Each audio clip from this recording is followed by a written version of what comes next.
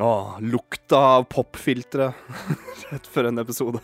Det en sånn egen feeling, det ikke? Det lukta litt kjeller. Min. Nei, jeg synes min lukter fremdeles litt sånn der... Kan se for meg bakrommet, pauserommet til Biltema. Ja. Gummi, ja. New popfilter smell. Ja.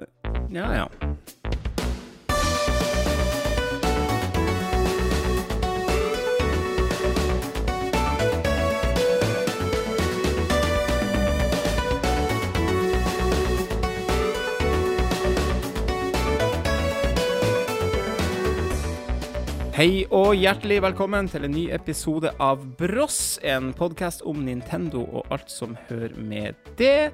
Mitt navn Alexander, og med meg til å prate om Nintendo og alt mulig annet skit min bror som vanlig, Adrian. Hva det du har gjort uten meg, Alex?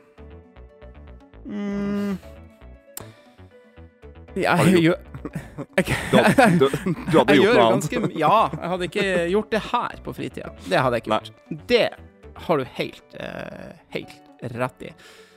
Ja, denne episoden så skal vi snakke om du har spillet Bayonetta 3. Jeg har spillet Sonic Frontiers.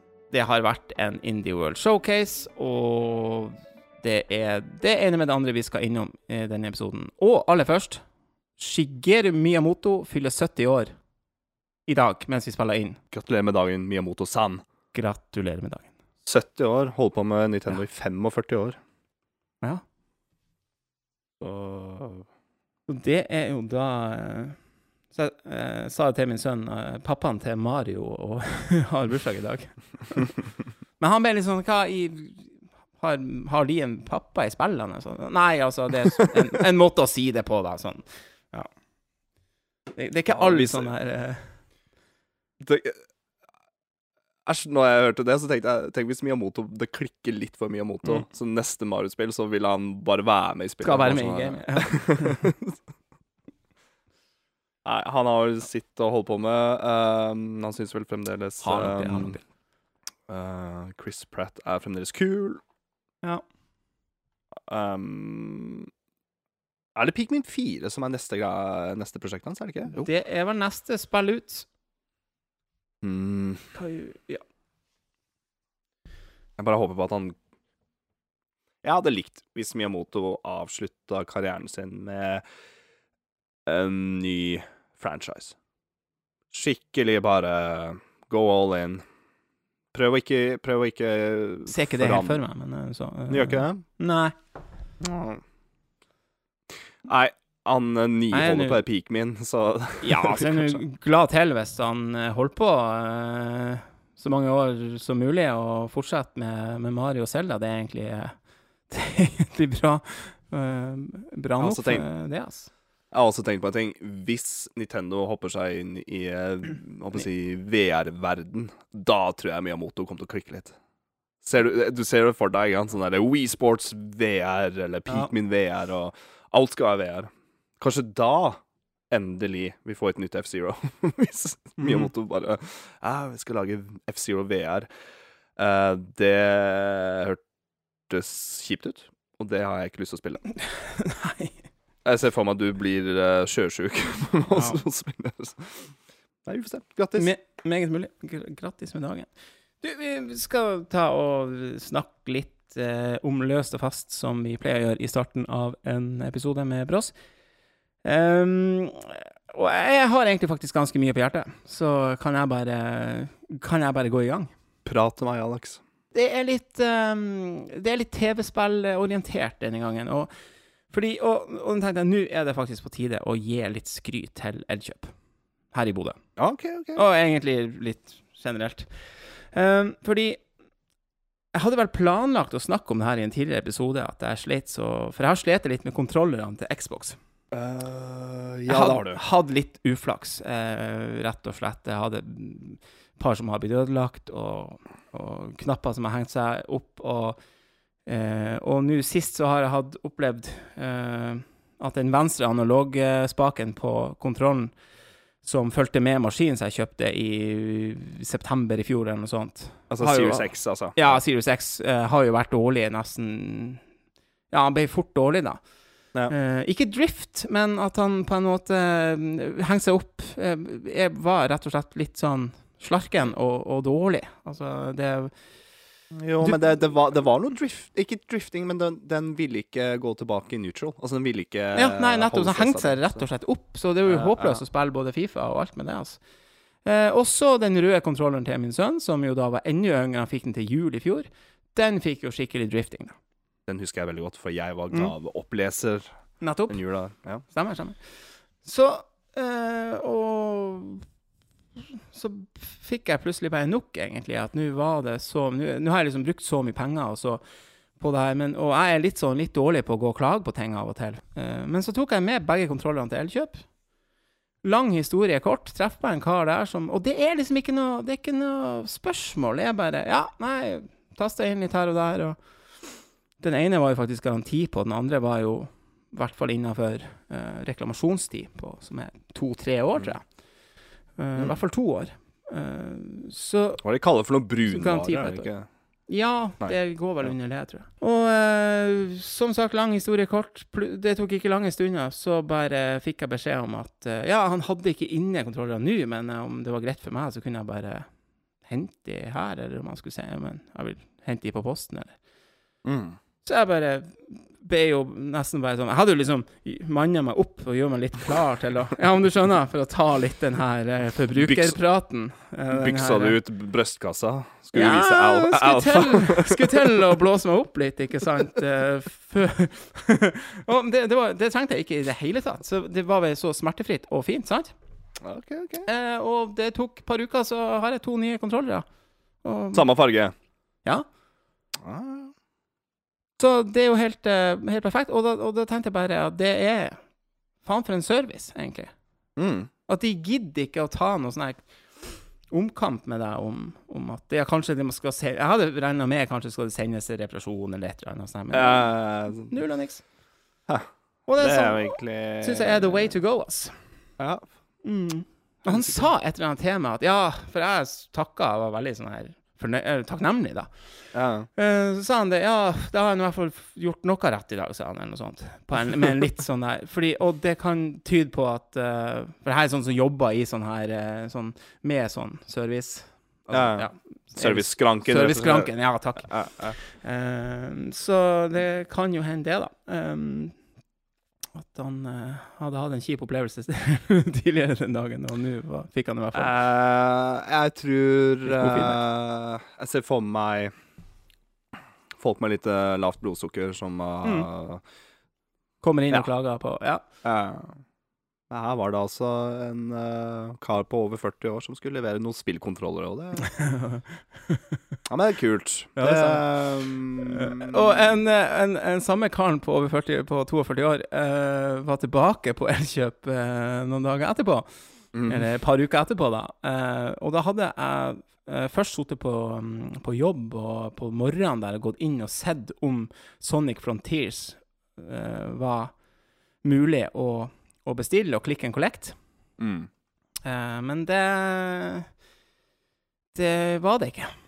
Men så var det litt sånn tvetydige greier, for det sto at det skulle være inne noen på lager og litt sånn. Det sto mindre enn 5, for jeg ville jo kjøpe det på Xbox, må jo ærlig innrømme det da. Så jeg ble litt sånn usikker. Og så endte jeg opp med å likevel bestille det online. Og da var det sånn en uke levering. Og det er jo noe dritt. Så det er jo det. Dette er release-dagen. Det var vel gjerne en onsdag eller en tirsdag eller noe sånt. Det var en litt rar. Det var midt i uka i hvert fall. Ikke på fredag som det pleier å være. Så jeg fikk det for meg at, vet du hva, i lunsjen så skal jeg faen meg gå og sjekke. Så jeg for på Elkjøp da og sjekket, og så gikk jeg bort der spillene var, og da traff jeg på en kar der som ikke var så hjelpsom. Jeg spurte, Sonic Frontiers, et spill har release, har dere inne? Og bare, nei, jeg har ikke sett noe sånt i det. Jeg har ikke sett noe sånt. Nei, ikke sett noe sånt. Det er bare totalt avvist. Og så går jeg i kassa, og der står det ei ung dame som så spør jeg henne. For at jeg sa at det så litt sånn ut at det kunne være inne, eller noe sånt. Jeg var ikke helt sikker. Og så, sier hun, vi skal ha ett eksemplar. Vi skal ha fått ett eksemplar på Xbox. Og så går hun for å sjekke, og jeg bare tenker at kan jeg ha så flaks, liksom? Så tar det ganske lang tid, og så kommer hun tilbake, og da har hun måttet få noe og lete skikkelig, og da viser det seg at det ene eksemplaret der var bare suttet på en sånn alarmgreier og slengt i en korg. For det er ikke noe fint lenger i spill. Altså, det er jo ikke sånn gode gamle spillshopper var med sånn skikkelig røddige hyller og sånn. Nå er det litt, nå er det litt, og det er litt ut av det, men det er ikke liksom... Det er ikke mye. Det er litt for random. Altså, det er liksom sånn, det er ikke noe... Men fikk du forklaring på, hadde de ett inne bare sånn, Nei, de hadde fått inn ett på Xbox. De hadde fått inn, that's it. Og det fant hun etter litt om og men. Men jeg skjønner ikke, hvorfor ikke bare ta inn 10? I det minste. Altså, hva er det som... Eller 5. Nei, det var 1 på Xbox, og så var det sikkert mer på Switch og på PlayStation. Kanskje Xbox er det minst, jeg vet ikke. Og da hadde jeg allerede bestilt, ikke sant? Og da var den allerede behandlet, faktisk. Den på nettsida til Elkjøp. Men den gikk jo inn og ordnet sånn at jeg skulle få den i retur. Kult. Veldig kult. Så jeg fikk Sonic Frontiers på release. Vi må bare fortsette å prate varmt om Elkjøp. Kanskje bli sponsor etter hvert. Ja, vi må det. Der tror jeg faktisk jeg pika litt på mikken. Det fikser jeg. Ja, det er bra. En ting til. Jeg ble sånn, skal jeg ta sjansen på når det gjelder Pokémon Scarlet og Violet, ikke sant? Nå venter vi på hvert vårt eksemplar, ikke sant? Yes. Henholdsvis Scarlet her og Violet der, og så tenkte jeg å kjøpe Violet til min sønn da. Bare så det har... Nei, for det ønsker han seg. Han vil ha det. Ja. Og da tenkte jeg sånn, skal jeg ta sjansen på det? Og bestille det på nett, for det står at da skal det kunne komme på releasedagen. Men stoler vi på det? Ja, det er det. Stoler man på det. Så det endte faktisk opp med at jeg ringte Elkjøp og spurte, du kan jo sjekke en sånn sentralt da, om Elkjøp i Bodø får inn Scarlet og Violet, Pokémon. Jeg tror det er litt sånn random spørsmål å få egentlig på Elkjøp, for jeg vet ikke hvor stor del av folk som ringer som spør om spilltitler. Og han sjekket det, og det stod at det skulle komme inn flere eksemplarer av det. Og da sa han, det skal nok være god sjanse hvis du får å få tak i det da. Så jeg tar den sjansen. Og uansett, det også var kult at han kunne sjekke det. Så det er også der en stjerne i margen på kundeservice, spør du meg. Elkjøp, altså. Men uansett, jeg tror også det har litt å si på størrelsen av titlene, og Pokémon er svært. Ja. Sonic Frontiers, tja.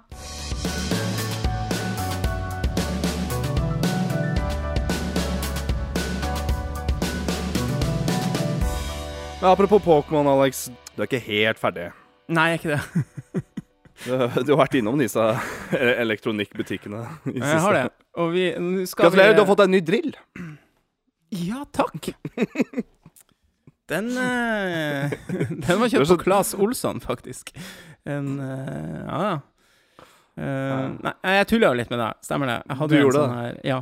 Jeg hadde en liten sånn bildekavalkade til deg på Messenger. Der jeg først hintet om at jeg var på vei til... For jeg fant jo ut at nå skal vi over til Power, faktisk. De hadde nemlig en sånn 12 måneder gebyrfri utsettelse på et kjøp. Og du vet at jeg har vært litt sånn, tenkt litt på, skal jeg virkelig kjøpe en ny Switch? Som er totalt, ja, egentlig. Ja, uansett, en Switch OLED-utgave med Pokémon Edition, som jo er så fin. Og så drev jeg og sendte jeg bilder da på vei fra jobb om at det skiltet der det sto den der 12 måneders og så når jeg da kom hjem så sendte jeg et bilde av en flunkende ny drill Jeg bare, ok og et par flasker øl fra polet Men jeg ser for meg liksom på en fredag du måtte ha den drill og den drillen var dyr så jeg bare, ja, men det kjekt det, hvis du kan drøye deg etter jul liksom. Men, ja, selvfølgelig bam, neste bilde så hadde du pina det åpnet øla hadde den i glass og der stod det en Switch OLED Pokémon Edition Ja, gratis. Jeg synes det den fineste special edition av en Switch siden, altså, subjektivt da, etter Smash Ultimate special edition. Ja, den helt... og det jo ikke bare det estetiske heller, for vi diskuterte jo litt når Pokémon kommer nå. Fordi både jeg og sønnen min så gira på å spille det, og det spill som tar 40 pluss, ikke sant? I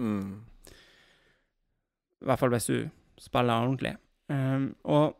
Og det å kunne ha spillet hver sitt spill på hver sin Switch hadde vært fantastisk. Men så det jo, og det har jeg sikkert sagt før i podcasten her, at det gjør man jo ikke. Nei. Og jeg gjør aldri noe sånt her, egentlig. Nei.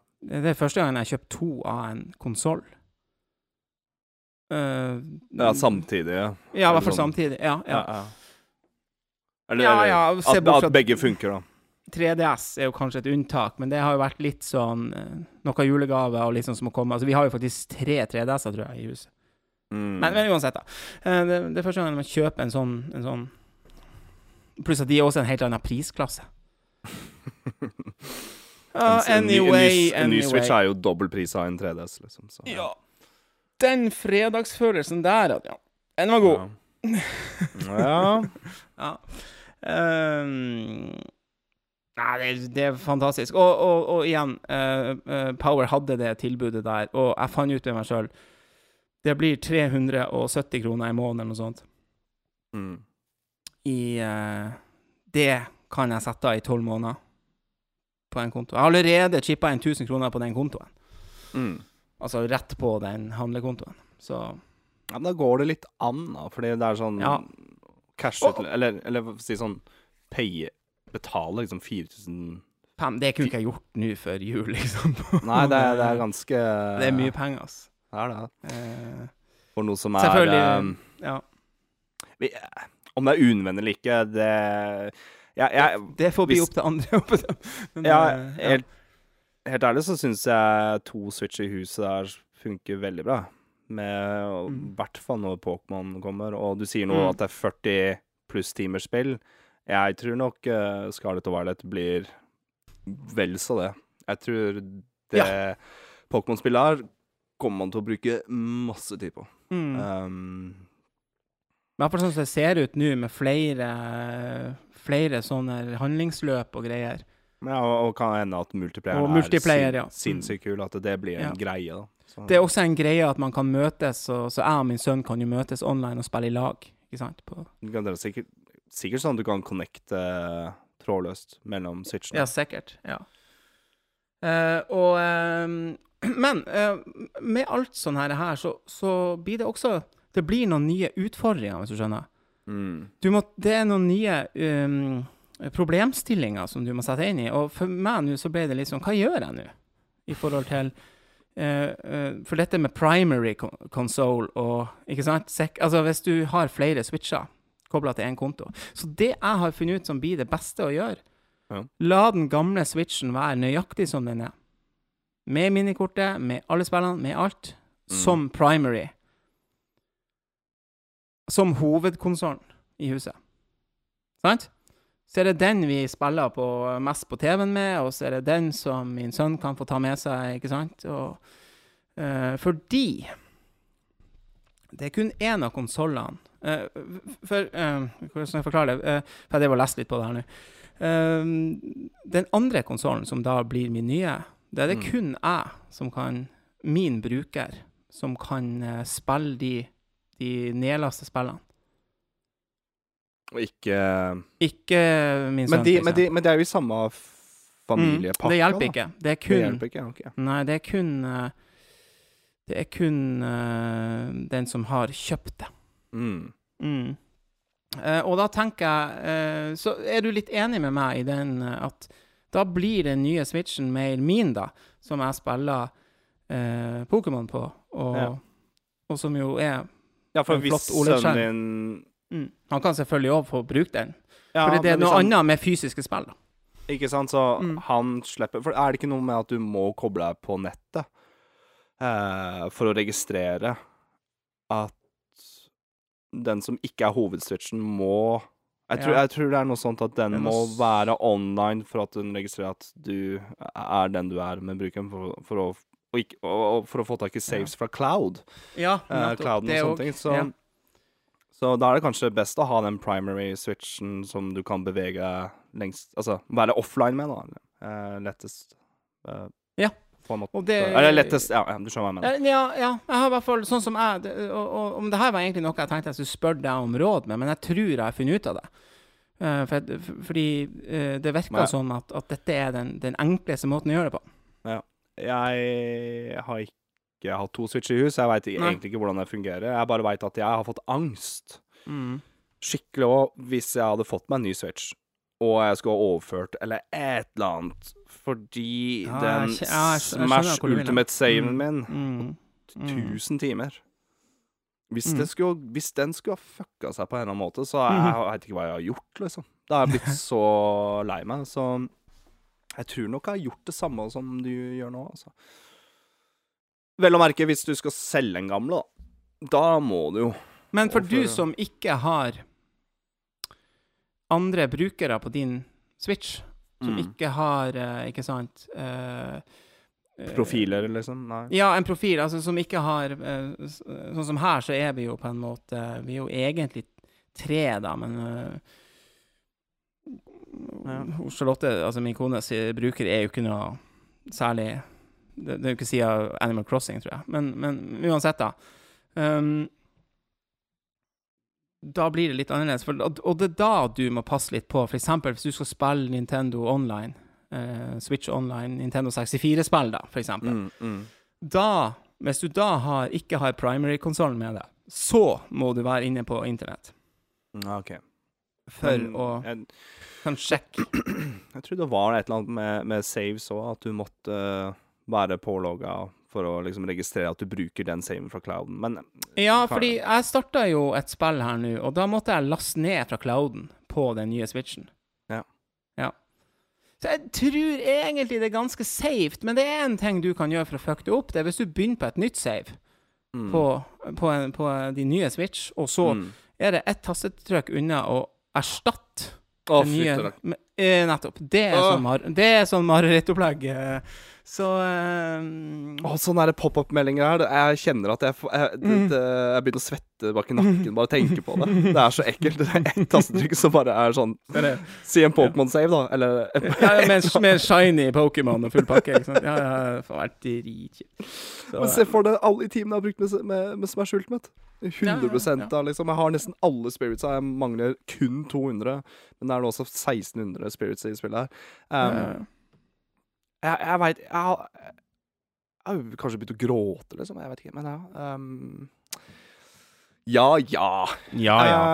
Grattis. Jeg synes den Switchen er fet, og det er liksom, er det nødvendig å kjøpe seg en Switch til? Bare sånn, jeg sitter litt med en sånn følelse at denne gangen, ja. Nei, jeg vet ikke. Er du fan? Ja, nettopp. Og det er en stor hobby og en stor interesse, så skal du unne deg selv av og til. Ikke hele tiden. Det spørs ja, selvfølgelig. Økonomien tilsier det, men... Ja. Man kan ikke være helt... men dette har jeg jo sagt det til Charlotte, at jeg spurte om det var greit, og så tror ikke helt at hun tenkte over hvor... For jeg gadd ikke å si noe beløp eller noe sånt. Det var bare liksom... Ny Nintendo, liksom.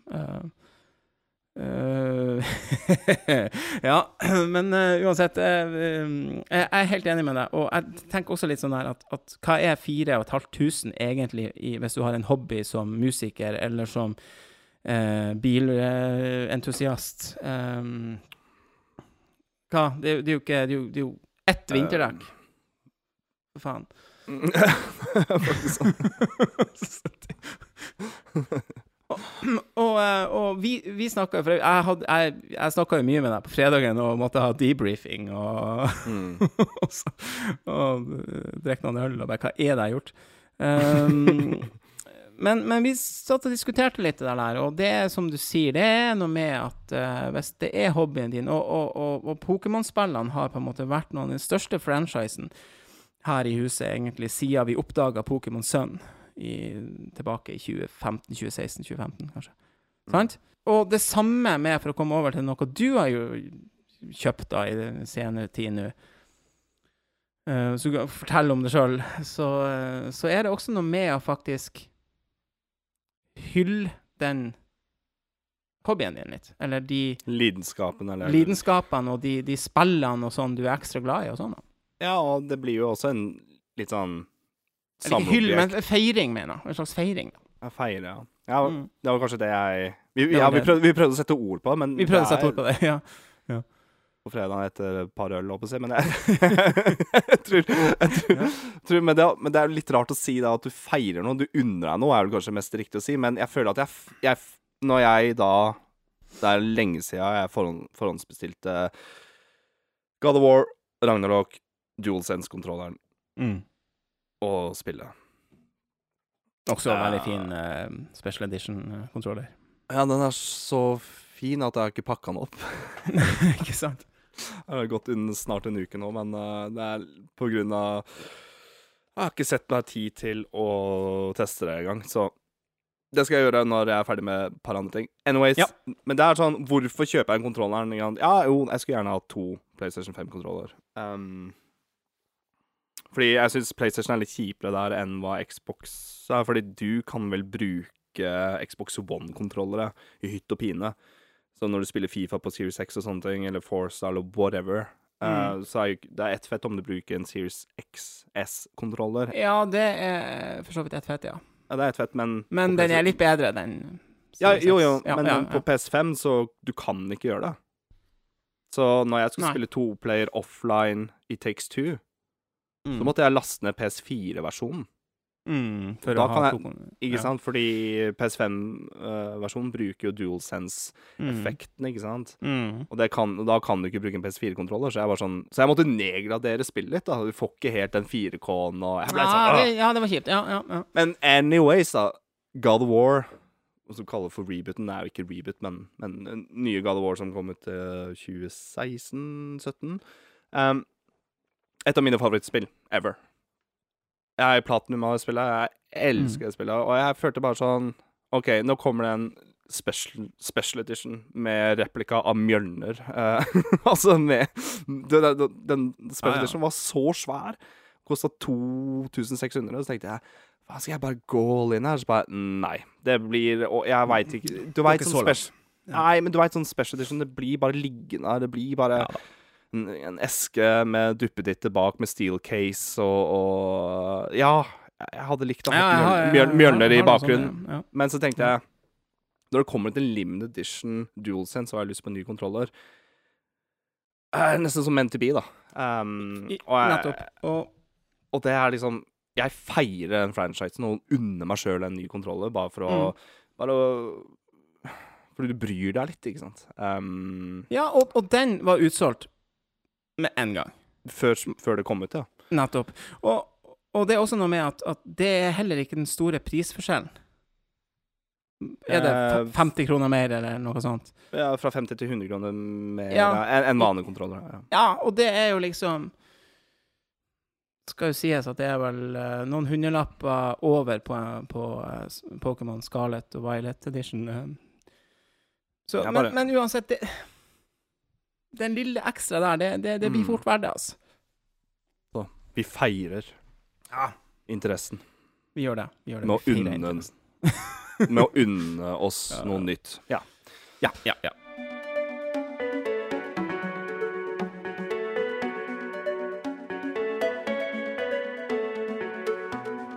Nei, men da fikk vi en ny liten debrief av det der. Det er bare jeg gleder meg sånn til Pokémon, og når denne episoden kommer ut, så er vel Pokémon-spillinga i gang, kanskje, men spillet kommer ut på fredag, vi skal få ut en episode her i morgen, som er på en torsdag. Ja, eller fredag, ja, vi får se. Jeg skal prøve å få den ut i morgen. Ja, kult. Ja, da har vi vel egentlig skal vi si kjapt noe jeg ikke fikk på release, som jeg bomma på for første gang nå på 2-3 år. Okay. Det var Blossa, vår årgangsgløgg. Jeg fikk ikke med meg releasen til Vinmonopolet, men jeg har da bestilt nå i ettertid, og så var jeg innom butikken faktisk, den ene polet, med ikke butikk, ja, det er jo en butikk selvfølgelig, men ja.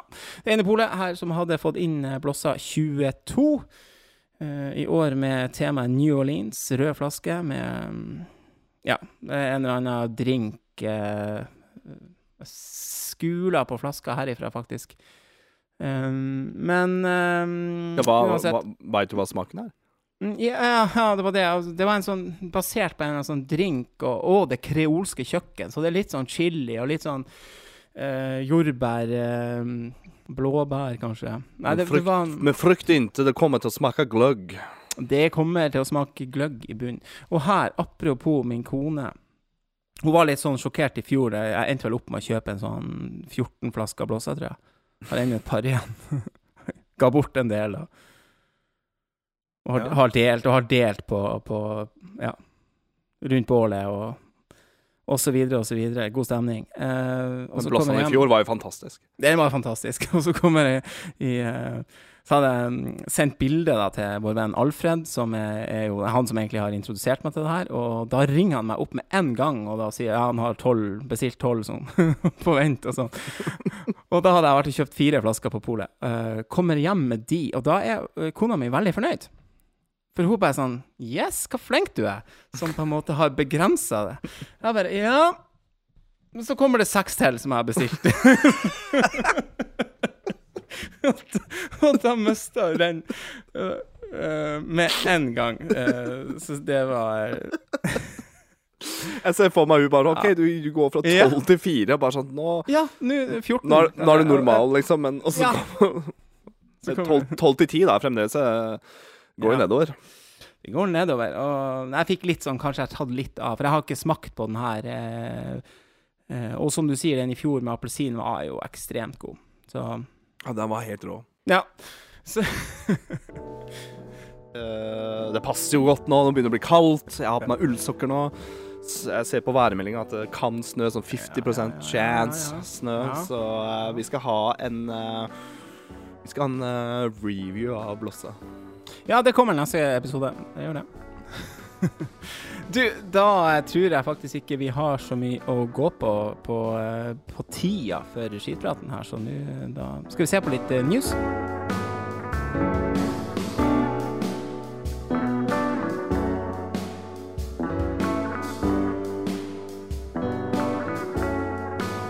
Det var god stemning. God stemning, ja. Det var det, og så ble jeg så deppet, for jeg har kun en øl. Det var litt lite, ja.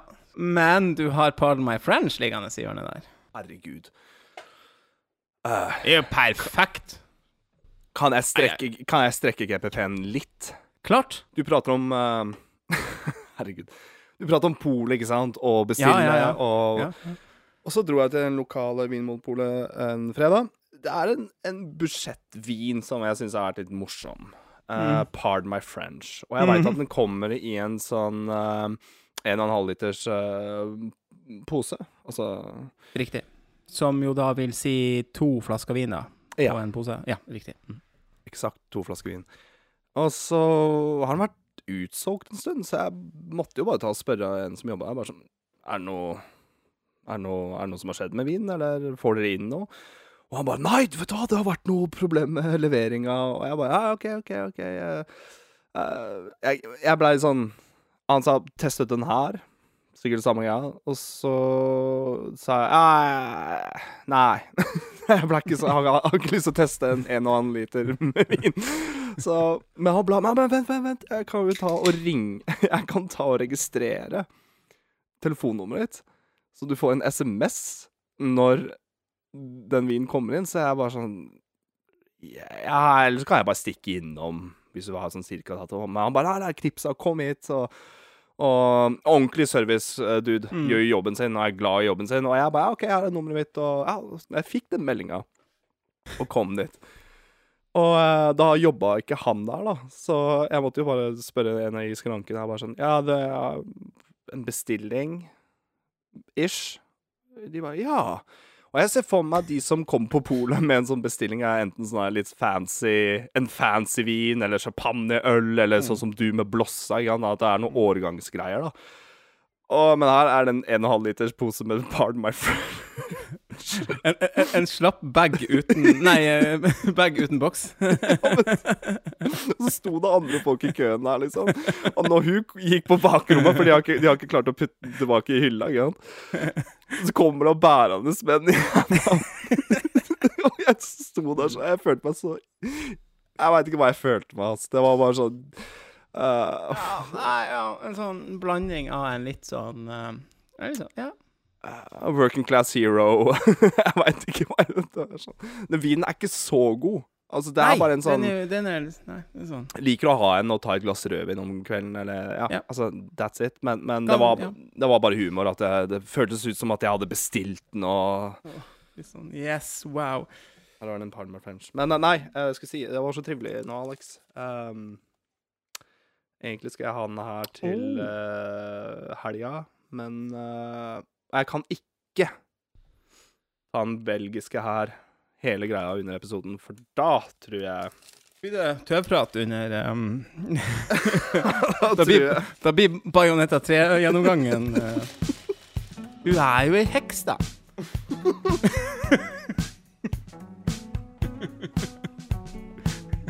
Hun er jo faktisk ganske Hun er ganske hot, altså, men er det lov å si?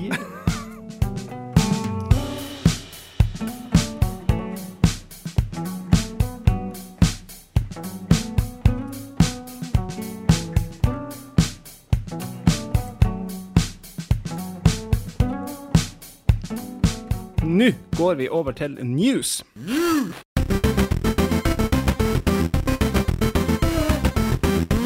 Yes, du, det har vært en ny Splatfest. Jeg deltok ikke. Og jeg er nesten litt sånn... Ikke jeg heller. Nei.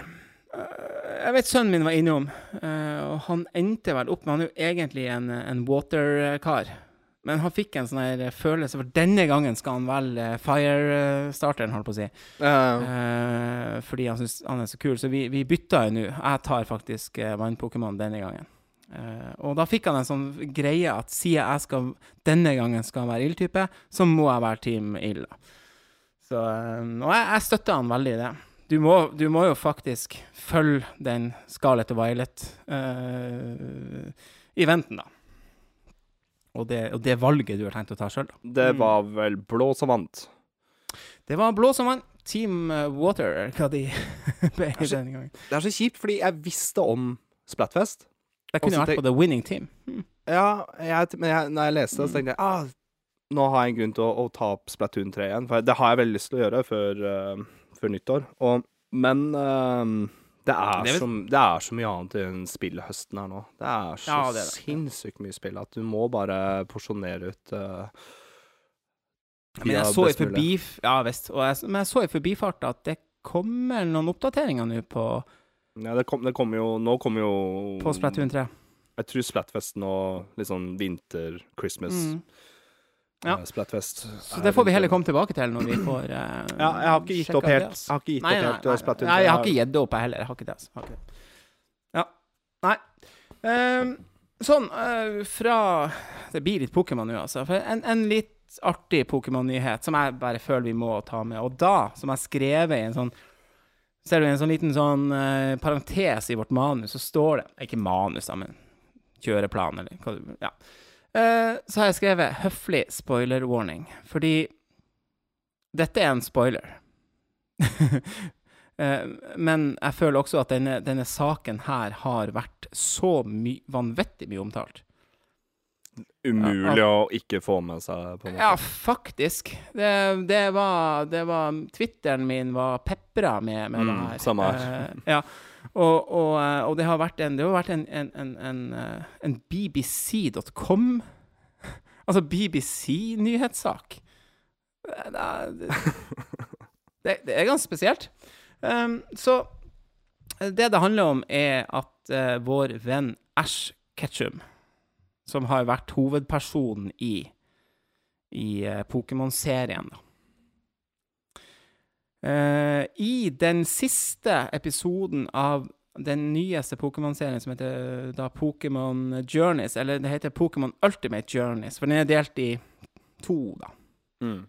Og her må jeg faktisk si, jeg har faktisk sett det aller meste av den. Jeg har sett den siste episoden, eller de siste episodene også nå, som har kommet ut i Norge. For i den siste delsesongen, eller hva det blir for noe da, det ganske mange episoder til sammen der, altså. I den siste episoden der gikk nettopp på TV i Japan, og der klarer Ash sitt mål, som han har jobbet med helt siden første episode, holdt på å si, nemlig å bli verdens beste Pokémon-trener. Det rart at jeg fikk litt goosebumps nå? Jeg vet ikke om jeg fikk faktisk det, jeg også. Ja, og jeg tenkte sånn, hæ? Men har ikke han vunnet ting underveis? Men så jeg faktisk også en sånn Twitter, der de har satt opp en sånn her bildekavalkade av han.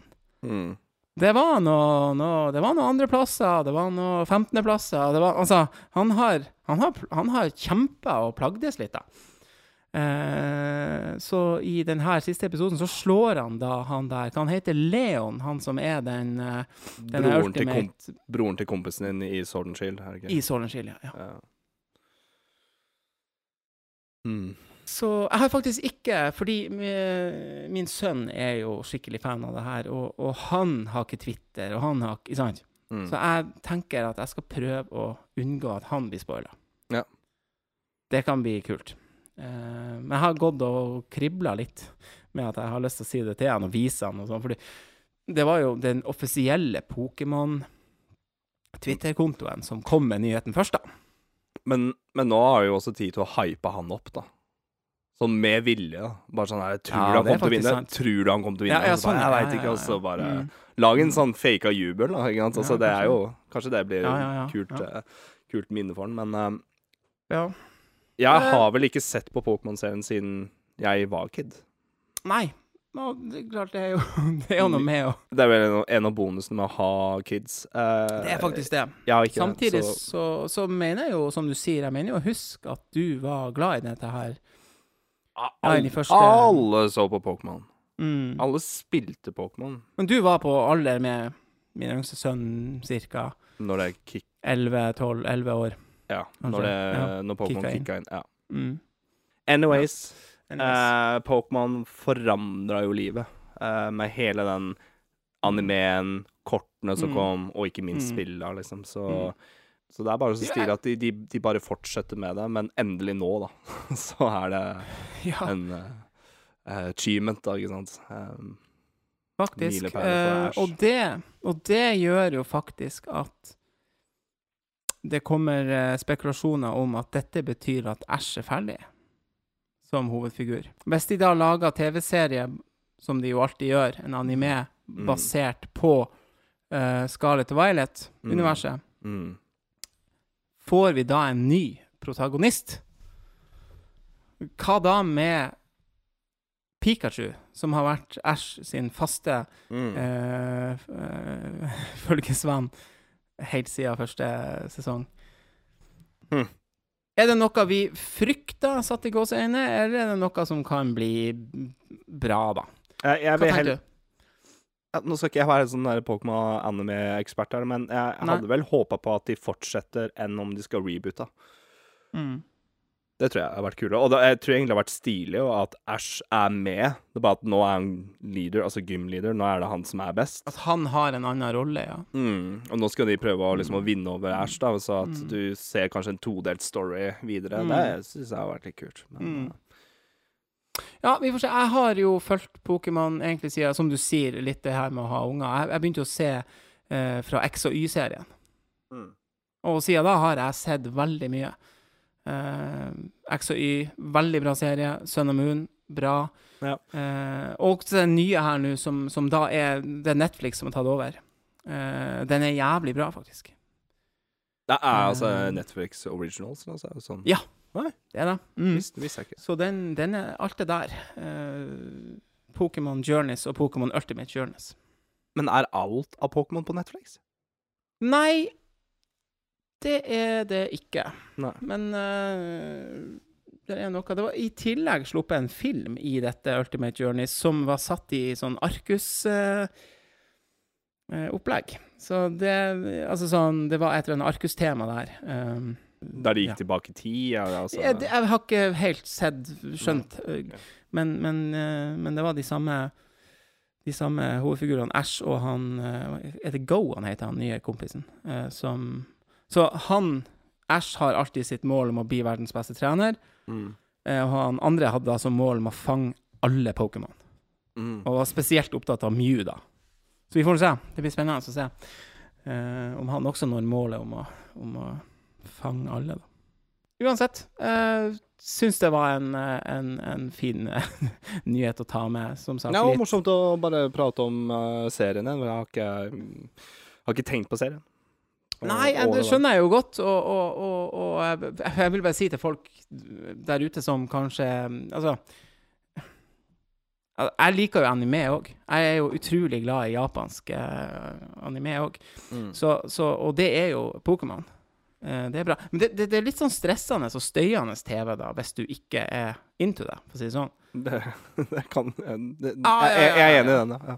Så det der ikke noe for Charlotte å sette seg ned og se i lag med. Ja.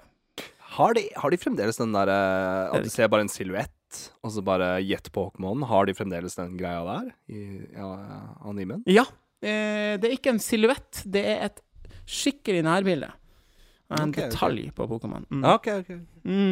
Så uansett, vi går videre til noe helt annet.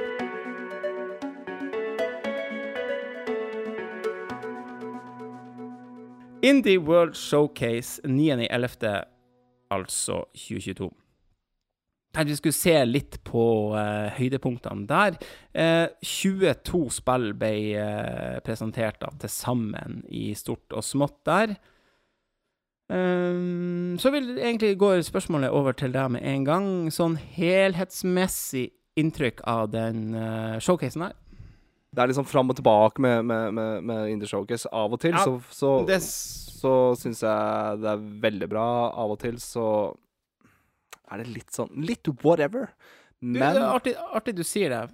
Ja. Sorry. Nei, bare, hva skulle du si? Nei, jeg skulle bare si det, at jeg har faktisk tenkt litt det samme, at det mye som tas opp igjen, som de kanskje har tatt for lenge siden, så det plutselig med igjen. Og det slo meg litt denne gangen også, at det jaggu meg, i det formatet her, så funker det nok bedre med Nintendo Direct, der de store selskapene, de må som regel prøve å holde seg til det de lover, hvis du skjønner, av release-dato og alt sånt her. Men små indie-selskap, eller utviklere, ja, mye kan jo skje, ikke sant? Hvis det 2 stykker som lager spill, og en blir sykemeldt, så... altså, ja, men... så jeg skjønner jo at det mer sårbart, det der greiene der, da.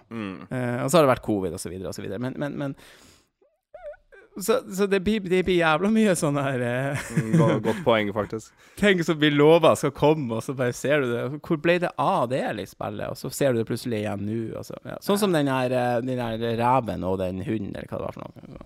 Blank? Ja, blank. Jeg husker ikke om det var tilfelle, men den så han plutselig kom tilbake.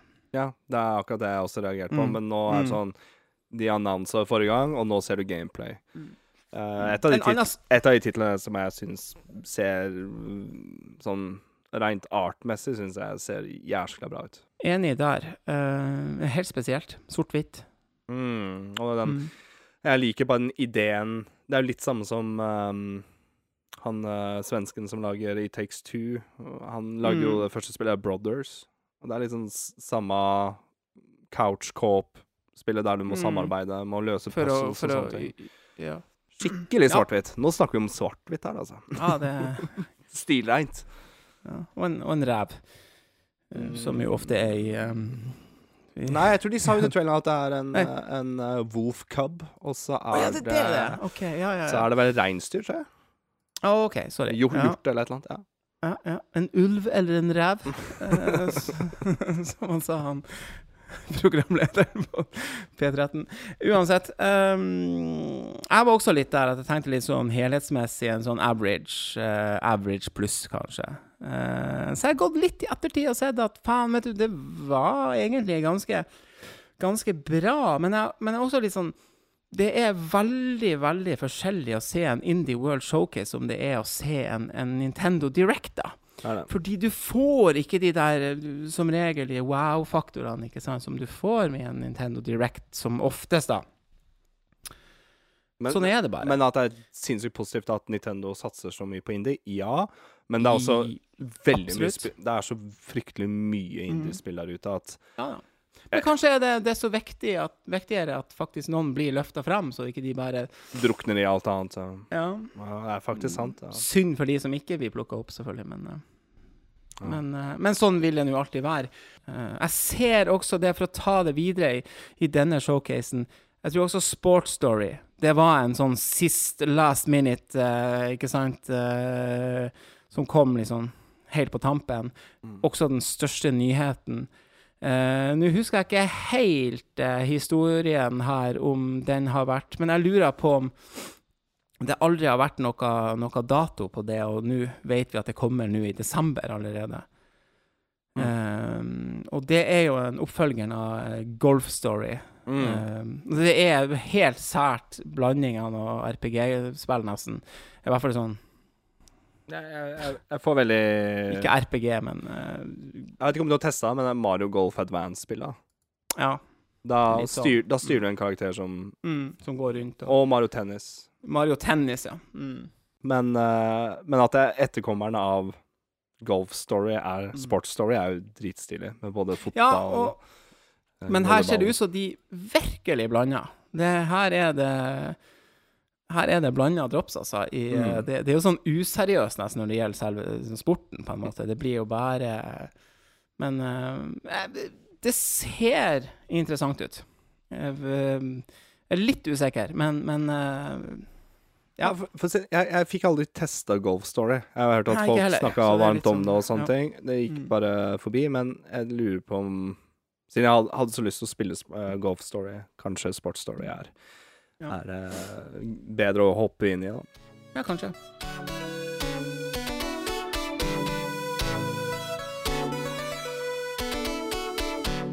I disse Indie World Showcasene så er det ofte spill som bare blir nevnt da, med noen kjappe videoklipp, og som ikke får sin egen hovedpresentasjon. Og der kan det være noen gullkorn, og jeg har på følelsen at jeg fant et Curse of the Sea Rats.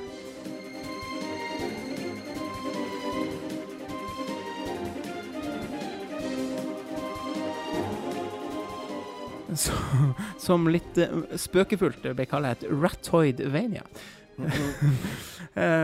Som kommer tidlig i 2023. Det er jo en lengre trailer der ute. Jeg synes det ser egentlig ganske herlig ut, altså. Det gjør det. Litt sånn Sea of Thieves, eller sjørøver-element, og... jo, med Artsign så får jeg så veldig god gammel 80-90-talls tegneserie. Ja. Stil over det. Og melodien som er i traileren her, den har altså en sånn derre... Det ene temaet er Tintin blandet med helsike, hva het det der 90-tallet, eller det jeg så på barne-TV til 90-tallet, med de dyrene. Flukten fra dyreskogen? Ja, jo. Ikke få panikk! Ja. Ja, ok. Jeg får den stemningen av en trailer. Jeg får litt sånn samme feeling av musikken, hvordan de ser ut. Ok, ja. Men sjørøvere, jeg synes alltid det er litt artig når du tar utgangspunkt i mus eller rotter på en eller annen måte. Det er jo veldig... Jeg så forresten Basil Mouse, eller hva det heter, for første gang på Disney+. Jeg har aldri sett filmen før. Ja, litt skuffende, faktisk. Men den aller første? Den vanlige, ja. Basil, ja. Toeren er bedre. Ok, ja. Om jeg husker ikke. Uansett Geronimo Stilton. Altså, jeg har alltid syntes at det der rotteuniverset er litt sånn artig, for det blir på en måte sånn mikrovariant av verden. Ja. Jeg kan ikke føle det er noe veldig fengende over det, og det er sikkert derfor det gjøres så mye også, ikke sant? Nei, det ser ut som stilig Metroidvania-plattformspill med det gjør det. Både at du kan oppgradere, ja, jeg så det. Du er inne på en shop og flere karakterer er viktig å få med seg. Ja. Boss fights. Er det altså 4 player, ser det ut som. Ja, såpass, ja. Det ene klippet så ser du at det er 4 samtidig. Ja, har du sett? Så talent tree og... Nå ser jeg på klipp med 3 samtidig, ja. Og der er 4, ja. Ja. Du har rett. Stilig. Nydelig. Det der fikk jeg bare for meg at det har jeg lyst til å nevne litt ekstra, for det skilte seg litt ut. Du vet når du ser gjennom den kavalkaden, og så får du liksom en liten sånn her, våkner litt, bare sånn, det der vil jeg sjekke mer. Så... Nei, jeg likte det gikk meg litt forbi det spillet her, og så når du sendte meg liksom traileren i dag, så fikk jeg den der, er det kanskje høydepunktet fra Indie-showcasen her? Kan fort være, faktisk. Apropos indie-spill og litt sånn spesielle saker. Once Upon a Jester, unnskyld. Det er et spill som faktisk var ute samme dag som showcasen. Det var sære greier, det. Altså, det er... Hæ? Ja, det var et av de spillene jeg ble sliten når det kom på showcasen. Det var så mye prating og synging, og jeg bare sånn hva er nå egentlig dette her? Men jeg vet det. Men jeg har sett litt på det i ettertid, og jeg har tenkt litt sånn at, vet du hva? Det her blir nok helt sikkert å treffe sitt nisjepublikum, altså. Det her jo, men seriøst. Det handler om å bygge seg opp en liten karriere som en teaterskuespiller, og litt sånn her RPG-aktig greier, at du skal bestemme om du har lyst til å gå for litt humor, eller litt drama, og du skal legge opp, og så skal du improvisere og få publikum med deg, og sånn, og så bygge deg opp underveis, eller noe sånt. Altså... 2D artstyle på det. Ja, det er jo i det minste ganske... kreativt. Ja, jeg ser noe gameplay-messig ser det bare ut som en sånn rekke med minigames, da. Ja. Der du skal time mest mulig på en powerbar, og liksom svare riktig på spørsmål og sånne ting. Og... Nå skal ikke jeg misbruke RPG, da. Det føler jeg kanskje har suttet litt for løst nå. Men, for det er det vel ikke. Men en sånn at det er en sånn at du skal... Fikk du en følelse at du skal bygge opp en karriere, på en måte? Ja... Kanskje du skal... bare... vinne en konkurranse etter henne, altså. Ja. Jester. Ja. Who knows? Sært. Så veldig sært. Et annet spill som er ute samme dag, A Little to the Left. Et ryddespill. Ja. Og jeg har virkelig tenkt at jeg skal prøve å se av min kone, og det kan være noe for min kone, altså. Fordi hun er jo glad i å rydde. Liker orden i saker. Ja. Så dette er et spill som handler om å rydde og sette ting i system. I hus. Ja, det er jo helt Men vil man ha det mer i livet? Altså, er det underholdning hvis du gjør det såpass mye på privatlivet? Men underholdning? Jeg tror heller vi skal tenke på, og det er jo sikkert også det de har tenkt, de som har laget det her, kanskje dette kan trigge litt hos folk som liker å ha orden på ting, som liker å ha det, ikke sant? At du trigger den delen av jeg har en smule ting med at ting må se litt riktig ut før jeg kan slappe av. Vi får se, da. Jeg ser... blir nok å teste, faktisk. Men jeg synes det egentlig ser jo mer ut som en sånn ryddig puzzle-game, altså at du... Jo. Men det er jo hverdagslige ting, da. Det er jo, hva det er, bestikk og, altså, hus. En av minigamene der var da hadde du 4 esker, og så hadde du masse forskjellige items på siden. Ja. Og det er sånn der, jeg skal alle skoene være i en eske, jeg skal alle verktøy være på den ene eske der, liksom, eller du kan jo bestemme selv. Alt sportsutstyr skal det være litt blandet. Ja. Det var til jævlig gøy. Bare sett saven, eller sett gameplay av en person som virkelig gir faen. Og bare gir de faen i et spill her også. Det har vært et dritmål. Ja. Sånn der, bare slenge alt i en eske og bare neste level. Ja. Ja, nei, altså, mye spill. Som sagt, 22 til sammen. Vi skal ikke gå gjennom alle, men ja. Jeg synes jo det her Oni, Road to the Mightiest, nei, Road to be the Mightiest Oni. Anime-stil, actionspill. Synes jeg så bra ut. Have a Nice Death synes jeg så ut som... også en sånn roguelike actionspill. Du spiller vel som mann med Johan selv, så du kan du kan jo ikke dø, for du er døden selv, på en måte. Så du har liksom ikke det elementet som er et vanlig roguelike-spill, vil jeg tro.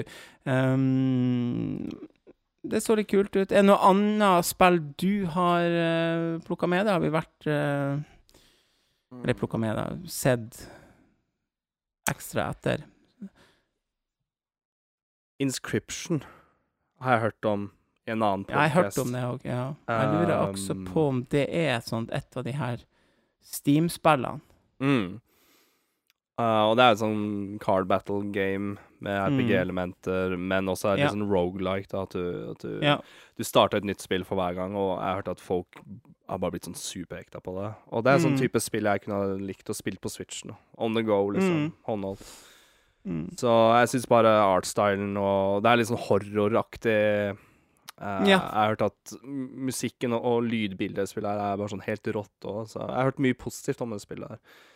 Noe mer vet jeg bare ikke om det. Jeg bare ser traileren. 1. desember. Så her Indie Showcase hadde alt av rotter og døden og matlaging. Holde orden på ting. Det var et sørindisk matlagingsspill. Nei, altså det er sant. Og så synes jeg Wrestle Quest ser litt morsomt ut. Ja, det tenkte jeg faktisk litt på, at kanskje det var et spill du kom til å trekke frem der, men... Macho Man, Randy, Andre Giant. Let's go, altså. Da skal vi si oss fornøyd med en liten gjennomgang der av Indie World Showcase. Noe er kommet, noe kommer veldig snart, og resten kommer til neste år. Yes. Ja.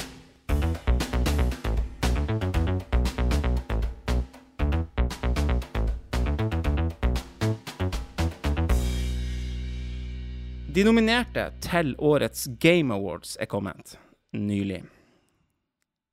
Og vi ser selvfølgelig med litt ekstra Nintendo-briller på det. Aller først, gledelig å se at det faktisk er et Nintendo-spill på selveste GOTY. Ja, da. Game of the Year. Xenoblade 3 er faktisk blant de nominerte. Det er noe der, det er nominert, så... Skal vel kanskje godt gjøres å ta den der. Artig liste her, egentlig. Jeg føler at du har Blockbuster Gamesa, og så har du... et indiespill? Ish 2. Plague Tale, altså toeren av Plague Tale.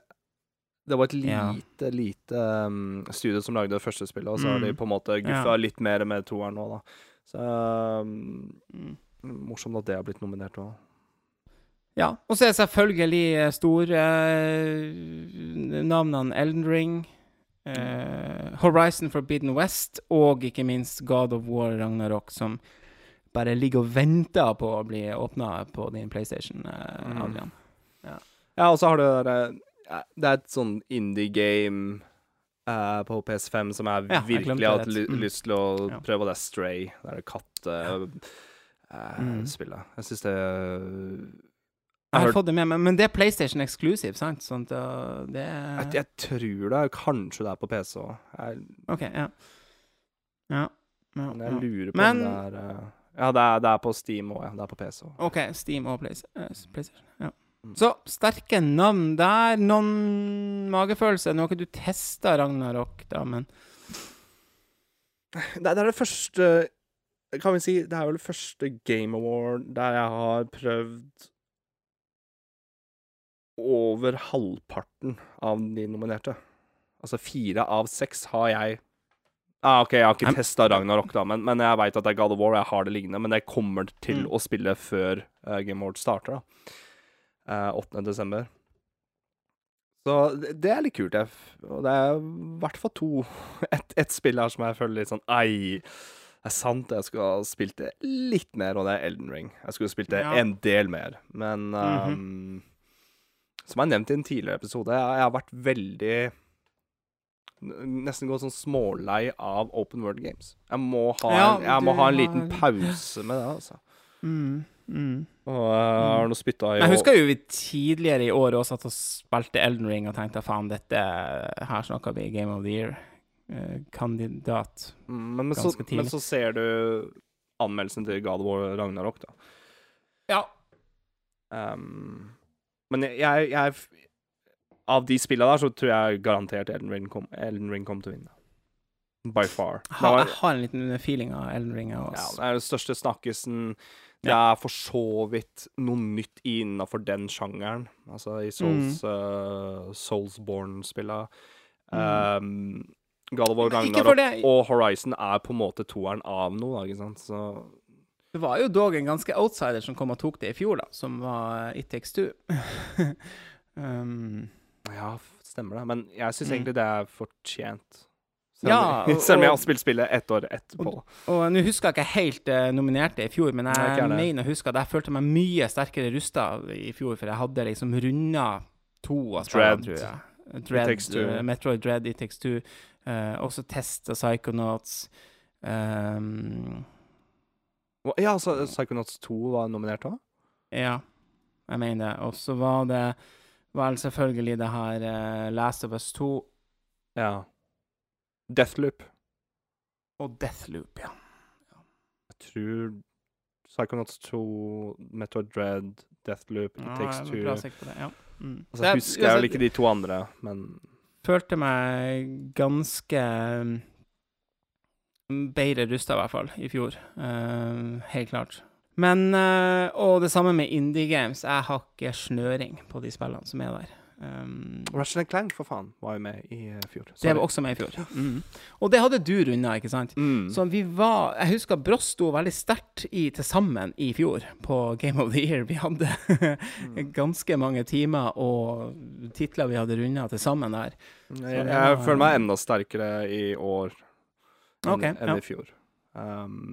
Ikke si det samme. Ikke sånn at jeg har rundet alle spillene, men jeg har dem i hvert fall. Jeg har kjøpt det. Jeg vet ikke om det når helt opp der, altså, men ok, greit. Du, vi skal se litt på der Nintendo er aller sterkest hvert eneste år. I Best Family-nominerte så er jo da, nå er det faktisk sånn her, at det er 5 nominerte spill, og hør på det her, 3 av de er Nintendo-spill. Ja. Altså, det 4. spillet er Nintendo Exclusive, og så er det Lego Star Wars Skywalker Saga. Jeg vet ikke om det er på Switch, det er det kanskje også. Men Kirby and the Forgotten Land, Nintendo Switch Sports, Splatoon 3, Mario Rabbids Sparks of Hope og Lego Star Wars The Skywalker Saga. Jeg har jo på vegne av vår Bross-konto på Google har jeg vært og stemt da, både på Game of the Year og gitt en stemme til Xenoblade Uten å spørre meg, altså? Ja. Så hva har du stemt på da? Her har jeg stemt på Kirby. Jeg er enig. Men det er jo også for at jeg ikke har spillet Mario Rabbids, da. Nei. Men vet du hva? Kirby and the Forgotten Land er en favoritt. Jeg tror kanskje det blir å vinne, fordi at måten de gjorde det der med å ha den her andre playeren, som var en sånn her barnevennlig sidekick, den var egentlig litt sånn genial. Du kan enten la ungen din spille med Kirby, og du var sånn som jeg gjorde, og var sidekicken, ikke sant? Eller omvendt, ikke sant? Ja. Litt sånn på alder. Sånn. Og hvis ikke det er familiespill, så vet ikke jeg. Men Lego Star Wars-spillet, er det... Jeg har spillet mye Lego Star Wars-spill tidligere, på Wii blant annet, spesielt da. De første spillene der. Det var jævlig bra. Og jeg har sett på det her, og jeg har egentlig ikke noe tenkt meg til å spille det, men jeg har faktisk ikke prøvd det da. Jeg digger egentlig de Lego-spillene. Den formelen de har, det er kjempekult. Jeg bare prøve å se om det er på Switch eller ei. Det var det jeg skulle frem til. Ja. Det er på Nintendo Switch, ja. Jeg tror ikke jeg ville ha spilt det på Switch, though. Synd å si. Nei, det er det da. Sånn er det nok litt. Ja, nei, men som igjen, Nintendo er så sterkt involvert her at det er rent artig. For Splatoon 3 må du ha flere Switch og spill for å spille det sammen, ikke sant? Jeg må bare tenke litt sånn, og Mario Rabbids er jo en XCOMs tactic shooter-spill, så det er jo litt rart å ta med familien og spille det, for det er også igjen et singleplayer, men det passer jo for familien. Nintendo Switch Sports er jo egentlig sånn sett det beste multiplayer-spillet her da, nominert. Sånn. Hvis du skal ta med, nå tenker jeg ta med hele familien, enten om du er enten om det er 2 eller 4, ikke sant? Men jeg vil også valgt Kirby and the Forgotten Land. Overall. For jeg synes egentlig Kirby er et jævlig bra spill. Undervurdert. Jeg synes folk har pratet litt for lite om det, så jeg håper virkelig at det vinner, for det fortjener å få litt mer oppmerksomhet, at kanskje flere folk har lyst til å kjøpe det. Vi får nå vente og se, men vår rosa kompis skal nok godt inn i diskusjonen når vi skal ha det Relaxed Bros Awards senere i år. Ja, jeg skal garantert. Ordentlig skal jeg gjøre en innsats med å bli ferdig med spill. Xenoblade selvfølgelig også på musikk. Ja, jeg skal ikke si det. Det synes jeg er litt kult, for jeg synes musikken her er veldig bra. Jeg hadde forventet det. Bare sånn, det jeg har hørt. Nintendo er også nominert til Best Multiplayer med Splatoon 3. Og sånn sett Shredder's Revenge. Ja, Shredder's Revenge er også med i en del kategorier her, ja. Det er med actionspill, ja. Indie også, tror jeg. Indie nok, kanskje, ja. Det er litt treg, den her siden her, for å gå og se litt, hvis vi... Best Fighting. Ja, vet du hva? Jeg må stoppe, sette ned foten litt. Jeg skal ikke ta, det her kan jeg sikkert diskutere i en time med, men Sifu. Nei, jeg har ikke peiling på det spillet. Men jeg har lenge hatt lyst til å kjøpt Sifu, for jeg synes det ser kult ut, men jeg vil ikke tolke det som et best fighting. Så det er litt sånn rart at ikke de kaller det for fighting, best fighting game, bare best fighting. Men Sifu, for meg er jo ikke et fighting game, men ja, det er en single-player brawler, ikke sant? Tredjeperson brawler game, men det er helt opp til hva du putter, hva som er i fighting, men da, hvis du skal bare kalle ting for best fighting, så kan du nesten ha puttet God of War, Bayonetta, Monster Hunter, ikke sant? Best action games er både Bayonetta 3 og bra. Shredder's Revenge med, og nevnte Sifu. Så der er Nintendo-relaterte nominasjoner. Oi, Best Role-Playing, Pokémon Arceus og Xenoblade er med. Og Live Alive. Og Live Alive, Og Triangle Strategy, faktisk. Det også, ja. Det må jeg vel si er... Triangle Strategy er jo da på andre plattformer også nå, men det kommer først på Switch. Yes. Men Live Alive Du, den var sterk. Takk for Nintendo. at du tok den, altså. Ja, men her er Nintendo. Live Alive er helt Men sånn som jeg Du ser har selvfølgelig Elden Ring der òg, da. Som, slik jeg ser det med Game Awards med kategorier, se hvem som er Game of the Year. Plukk ut du regner med de som kommer til å vinne. Og så kan du se på resten av lista, liksom. Er noen av de spillene som er nominert til Game of the Year, med på Best Role-playing eller music og indie game og så videre, så kommer nok de til å vinne. Så for meg, når jeg ser Best Role-playing game, Elden Ring og Xenoblade Chronicles 3 er begge nominert til Game of the Year, så en av de to kommer nok til å vinne. Det blir ikke Pokémon Arceus eller Live Alive. Men du skjønner hva jeg skal frem til. Det er litt lett å forutse hva som kommer til å vinne her. Men det er alltid gøy å spekulere og ja. Men jeg syns Xenoblade Chronicles 3 fortjener Game of the Year, men det er vel ett spill som har nylig har kommet som jeg mener kanskje har også fortjent å være på Game of the Year, og det er faktisk Bayonetta 3. Jo mer jeg har tenkt på det, jo mer jeg har spilt det spillet, så er jeg bare sånn, helsike. Det spillet her er rimelig fett. Ja. Så Nei, vi skal ikke ta hele debatten på deres prioriteringer her, men Nintendo er nå sterkt representert, da. Det kan vi nå si. I år. Veldig. Mer enn jeg trodde. Nice. Da gjenstår det å se rett og slett når det går av stabelen den 8. desember.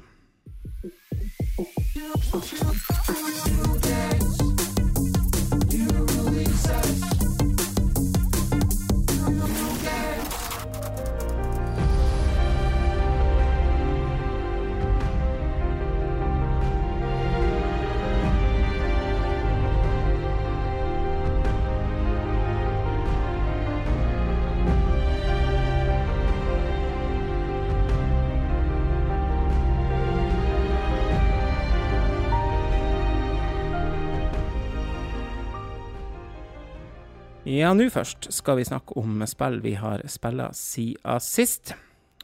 Og da skal vi over på nye spill. Som jeg nevnte i begynnelsen av episoden, så fikk jeg tak i Sonic Frontiers på release.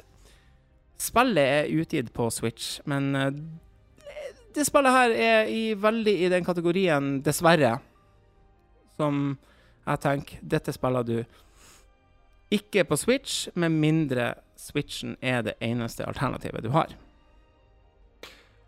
Jeg har sett litt på YouTube. Det er spillbart, men det ser desidert kjipere ut. Men det rare er at Jo, men skjønner du hva jeg mener? Kjøp det gjerne på Switch hvis du kun har en Switch, og du kan spille det, og det kan funke. Men har du en Xbox eller en PlayStation i nyeste, så velger du det der, da. Ja, det jeg så, det var vel kun PC, PS5 og Series X som kjører spill i 60 FPS. Altså at det kjøres smooth nok. PS4 og selv Series S kjører i lokka 30. Men det klarer faen meg Switchen å holde ish.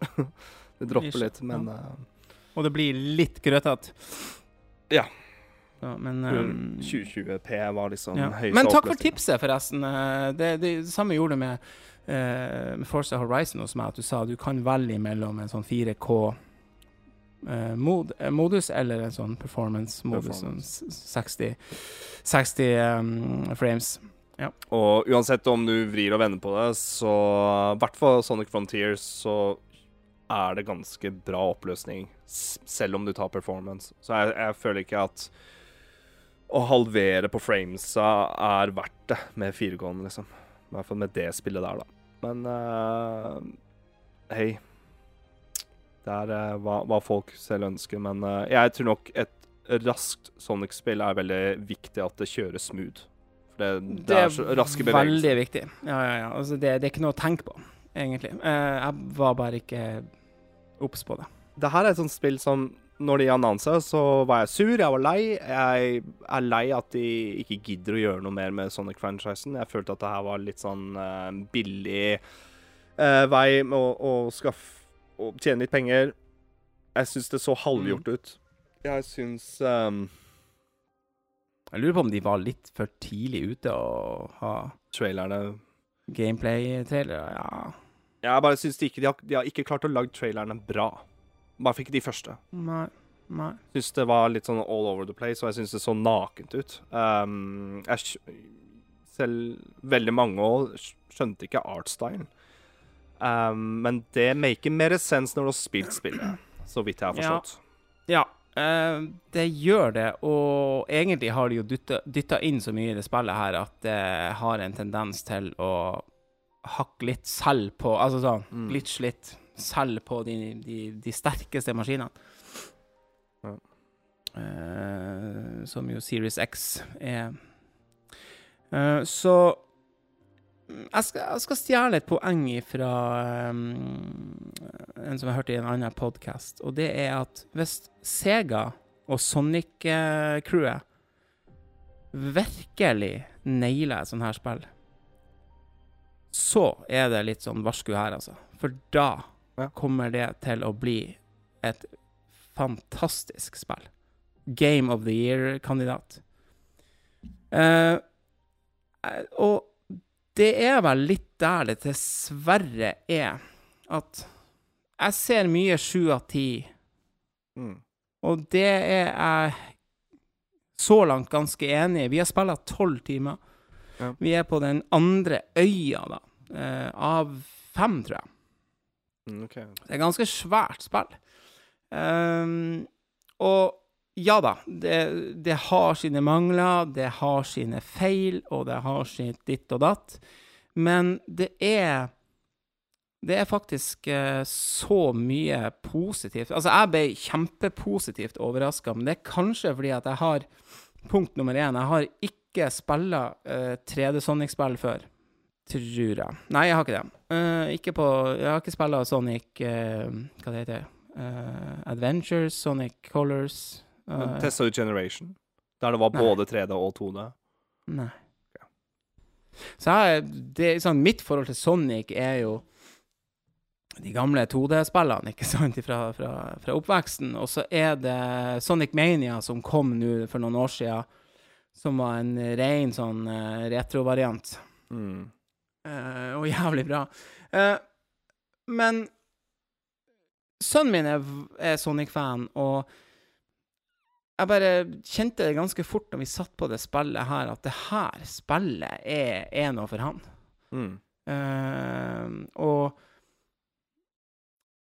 jeg ble faktisk veldig, veldig godt jeg kom ganske fort inn i det universet der, og som jeg sa, veldig positivt overrasket. Jeg synes det var og spillet blir faktisk bare bedre og bedre etter hvert nå. Så jeg vet ikke om det, som sagt, vi har ikke spillet mer enn 12 timer da. Det er nok ikke nok til jeg kan gi noe sånn full review her, altså, men overraskende bra, absolutt verdt tida, og vi kommer nok til å spille, nå kommer Pokémon selvfølgelig, men vi glad vi fikk det litt i tide før da, sånn at vi har fått spille det såpass. Jeg har vært veldig negativ til spillet her, på grunn av trailer, første inntrykket. Men jo mer på en måte, jeg har skjønt 7 av 10 ratinga av spillet her. Jeg har skjønt at ja, det har sine feil, men de prøver faktisk på noe nytt. Det blir vel litt feil å kalle det for open world også, for nå skal jeg... Ja. Fordi, ja, du har word map, og mappet er svært. Men som du sier... Det spørs hvor strengt du skal... Ja, men som du sier også, det er forskjellige øyer, ikke sant? Men det er bare på følelsen av at Sonic Frontier og den skalaen de har på mapsa er kanskje det Sonic trenger som en karakter i gameplay. For egentlig så er nå bare gikk det plutselig opp for meg at se for deg at Sonic Frontier er Mario 64 bare strekt ut. Altså Mario 64-banen er strekt ut fordi Sonic løper i 100 F, ikke sant? Og han trenger den avstanden for å få følelsen at du spiller Sonic i en verden der det er nok plass for den, da. Og det føler jeg at de har acet med Frontier nå. Det har de klart. Jeg synes de har nailet det. Ja, nå må de bare for meg så synes jeg bare de skal finpusse på... Finpuss. For det er pop-upsa som jeg sliter mest med. For jeg kan gjerne spille Sonic Frontier, for det noe jeg elsker, så spille et plattformspill og unlocke og plukke opp alt. Og bare unlocke og ta challenge og sånne ting. Jeg digger det. Men når jeg har ikke lyst til å spille et spill der jeg kan ikke se hva som å plukke opp foran meg, for det plutselig bare dukker opp. Det det største minuset jeg har sett med det spillet her. Ja, du får spilt spillet, men hvis du skal 100% av spillet her, så tror jeg det ganske slitsomt at du ikke kan se hverken plattformer eller rails, da, som heter, som du sklir på, eller ringer. For hvis de popper, og det snakk om draw distance, da snakker vi om at du ser ikke detaljer så langt unna.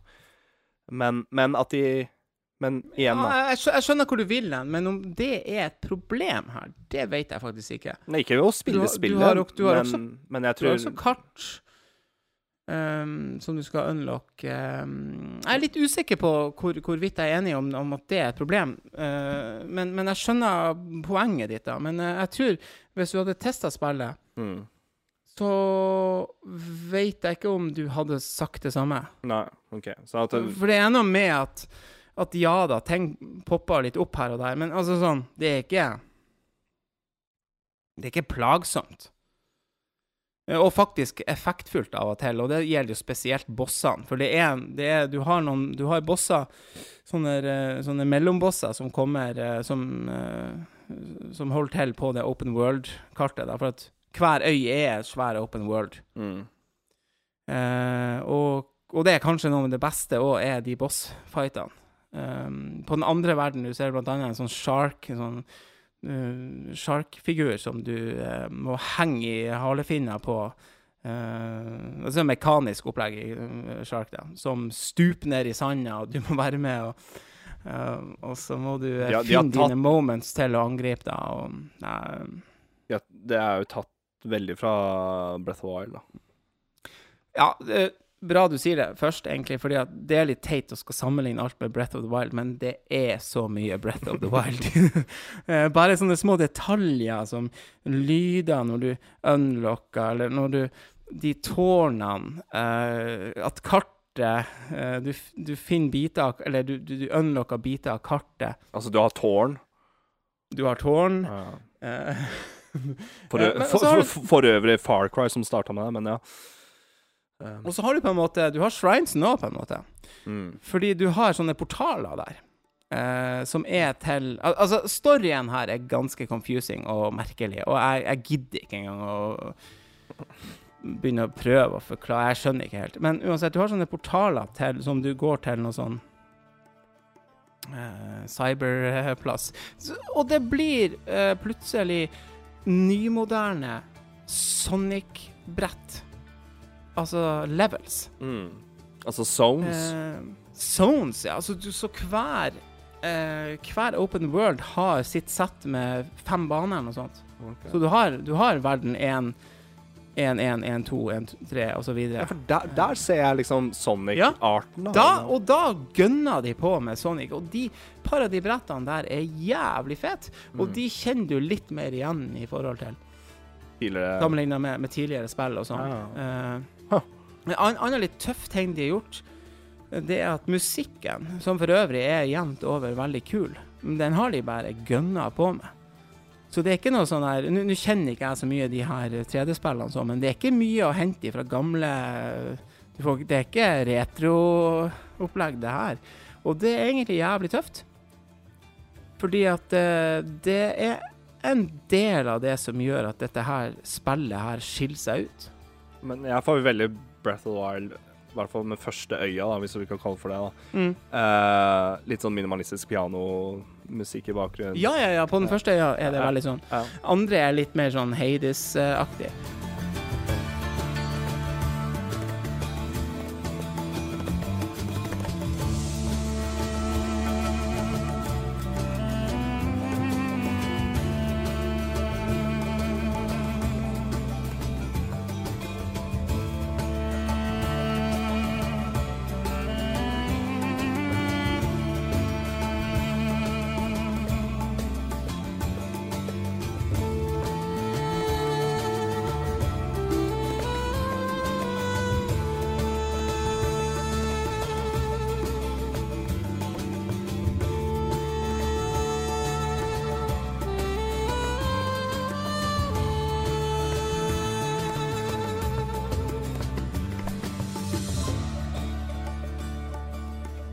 litt mer sånn ørkenmusikk. Men den musikken som på de levelsen... Arabic tunes? Ja, men den musikken som på de levelene da, som sånn som gamle Sonic-brett, det der jeg mener at de går ikke og henter noe gammel, hva det heter alle de her zonesen, ikke noe...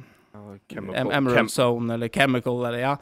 Men selv om brettene kan minne om det, så musikken bare ordentlig sånn her nymoderne techno, eller hva det heter. Altså, det tøft.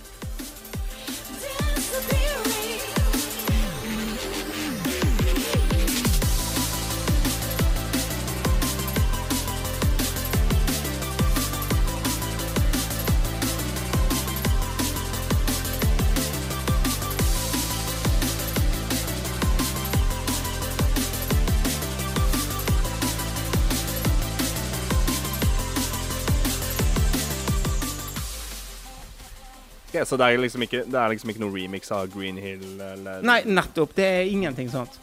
Og det tror jeg litt sånn kult og helt bevisst valg de har gjort. Så det noe artig, for det jævlig mye cutscenes. Og det litt sånn at spillet blir alt... Altså, du føler egentlig en veldig progresjon hele tiden. Og et veldig godt tegn jo når du setter deg ned og spiller det, så bare sånn, nå må jeg avslutte. Nei, jeg må bare gjøre det der. Og så har du gjort det der. Og så ser du bare det at, men der jo... Kanskje jeg bare kommer meg dit, så fortsetter jeg. Ikke sant? Og så slår jeg av. Og så kommer det en ny cutscene kanskje, og så en liten sånn minigame du må løse. Og så bare, men gjør den da. Og så skjønner du, og det der et jævla godt tegn når du ikke klarer å legge fra deg spillet. Fordi du hele tiden føler at det noe, skjønner hva jeg mener? Men det en indikator i spillet som at du kommer til å skjønne at det cutscenes nå, eller kommer det bare plutselig? Ja, noe kommer litt plutselig, men som regel det fordi at du har en sånn indikator på kartet, eller på verden da, som viser, for eksempel, nå vi på verden nummer 2, og der det Knuckles vi skal forholde oss til. Som sagt, det en veldig innviklet historie på det her, og fordi i første verden så det hun Amy, som du må møte, og du må finne sånne memory tokens og gi til. Altså, som sagt, jeg orker det. Det hørtes jo veldig Breath of Wild ut. Ja, det veldig. Men, det handler jo litt om å følg denne personen da, denne vennen din, sånn som Knuckles nå da. Og underveis da, så blir det cutscenes. Ikke sant? Ja. Nei, jeg må si jeg ble overrasket. Jeg har sett de første 16 minuttene på YouTube. Ja. Jeg har sett performance, altså forskjellige versjoner av Switch, eller hva som forskjell mellom Switch og Next Gen Machine, bare for å være litt klar til podden. Spille på Next Gen-maskiner, det kan vi, som vi har nevnt.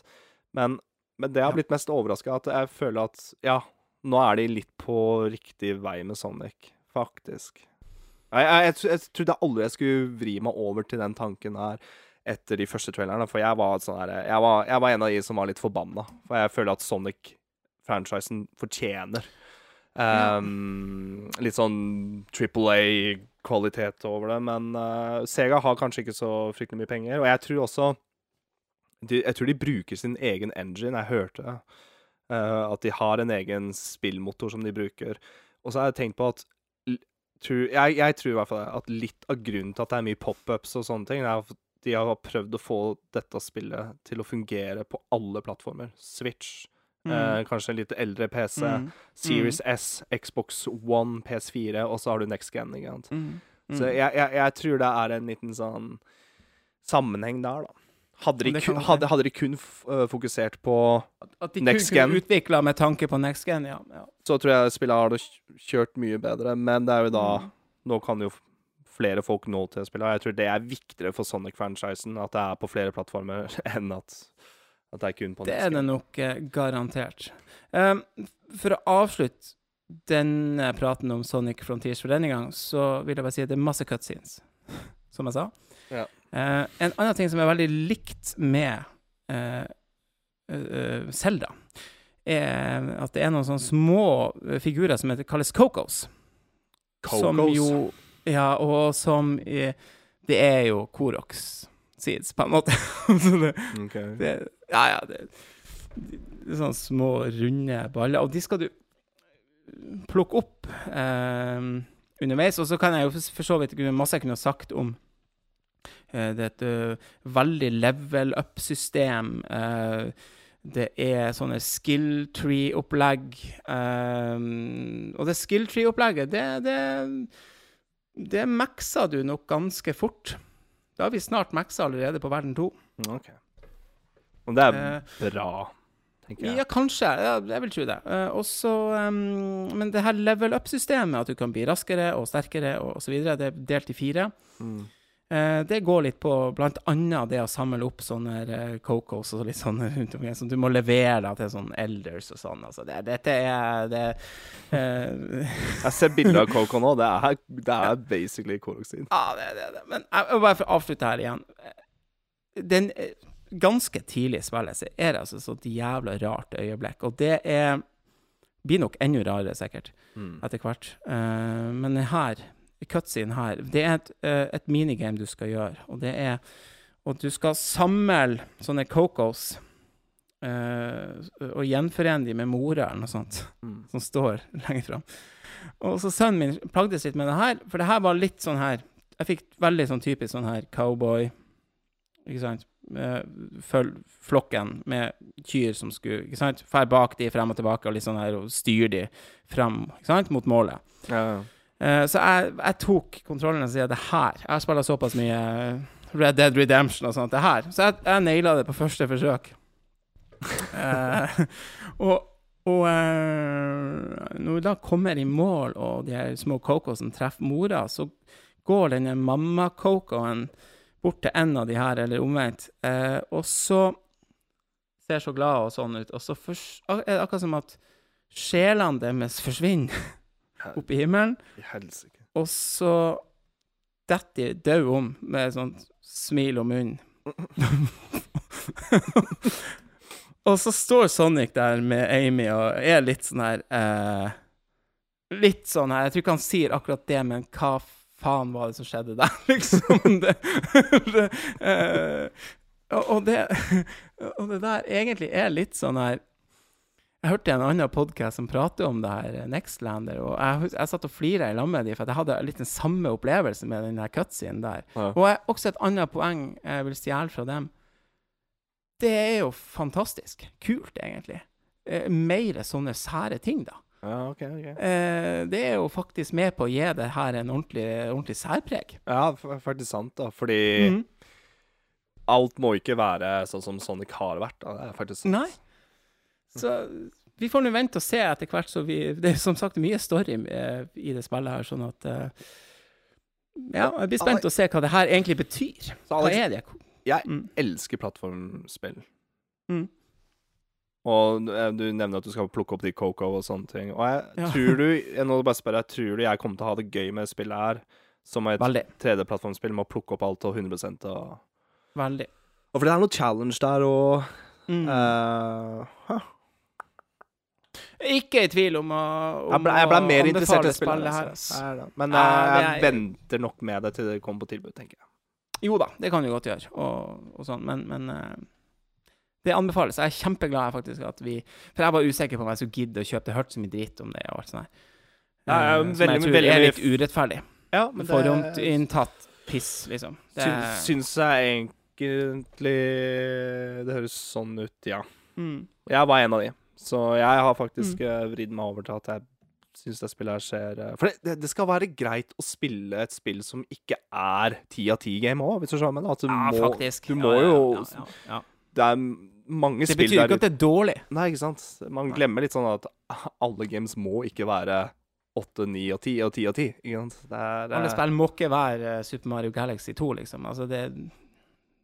Nei, fordi...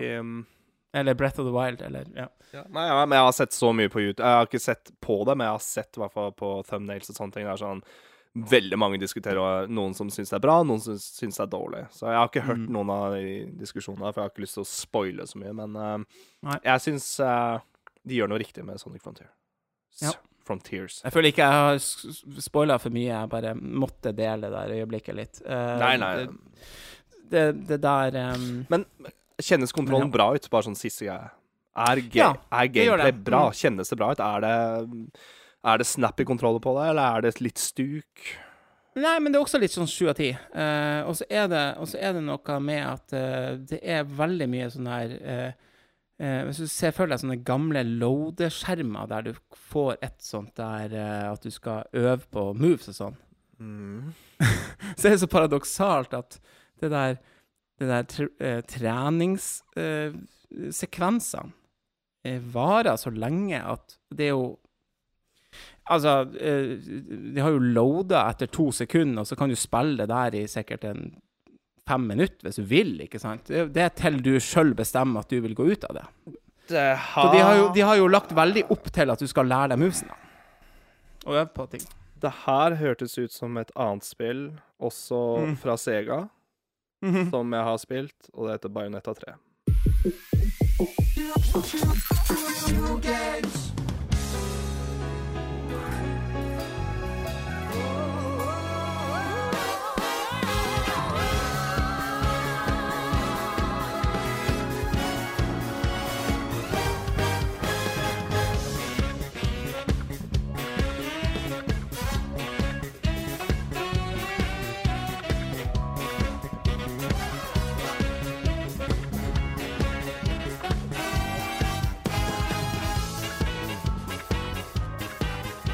Riktig.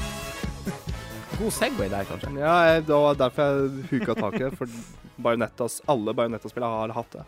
Mellom loading-sekvensene så går du rundt i en sånn tåkeplass, liksom, og bare for å teste komboer. Nei, men da går vi faktisk videre til Bayonetta 3, for det har du spilt, Adrian. Det har jeg. Og takk til Bergstad, da. Med å få det på release date og med en liten merch. Og første T-skjorte. Ja. Og det var kult. Jeg tok på meg T-skjorta og startet å spille Bayonetta 3. Så hva er Bayonetta? Bayonetta er en karakter i Smash også, for folk som vet det. Ja. Men, det er vel det så langt det er. Men det er 3D hack and slash-spill.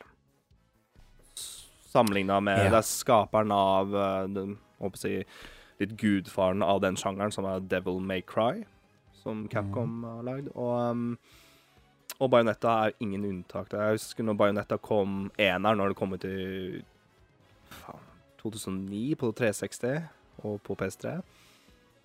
Da husker jeg kompisen min som jeg gikk på skole med og sånne ting. Og jeg bare... Bayonetta er sånn, du bare fester blikket til det, for det er så kaotisk. Og det er altså så all over the place, og det føler jeg at liksom, sånn skal Bayonetta være. Og Bayonetta 3 er ingen unntak.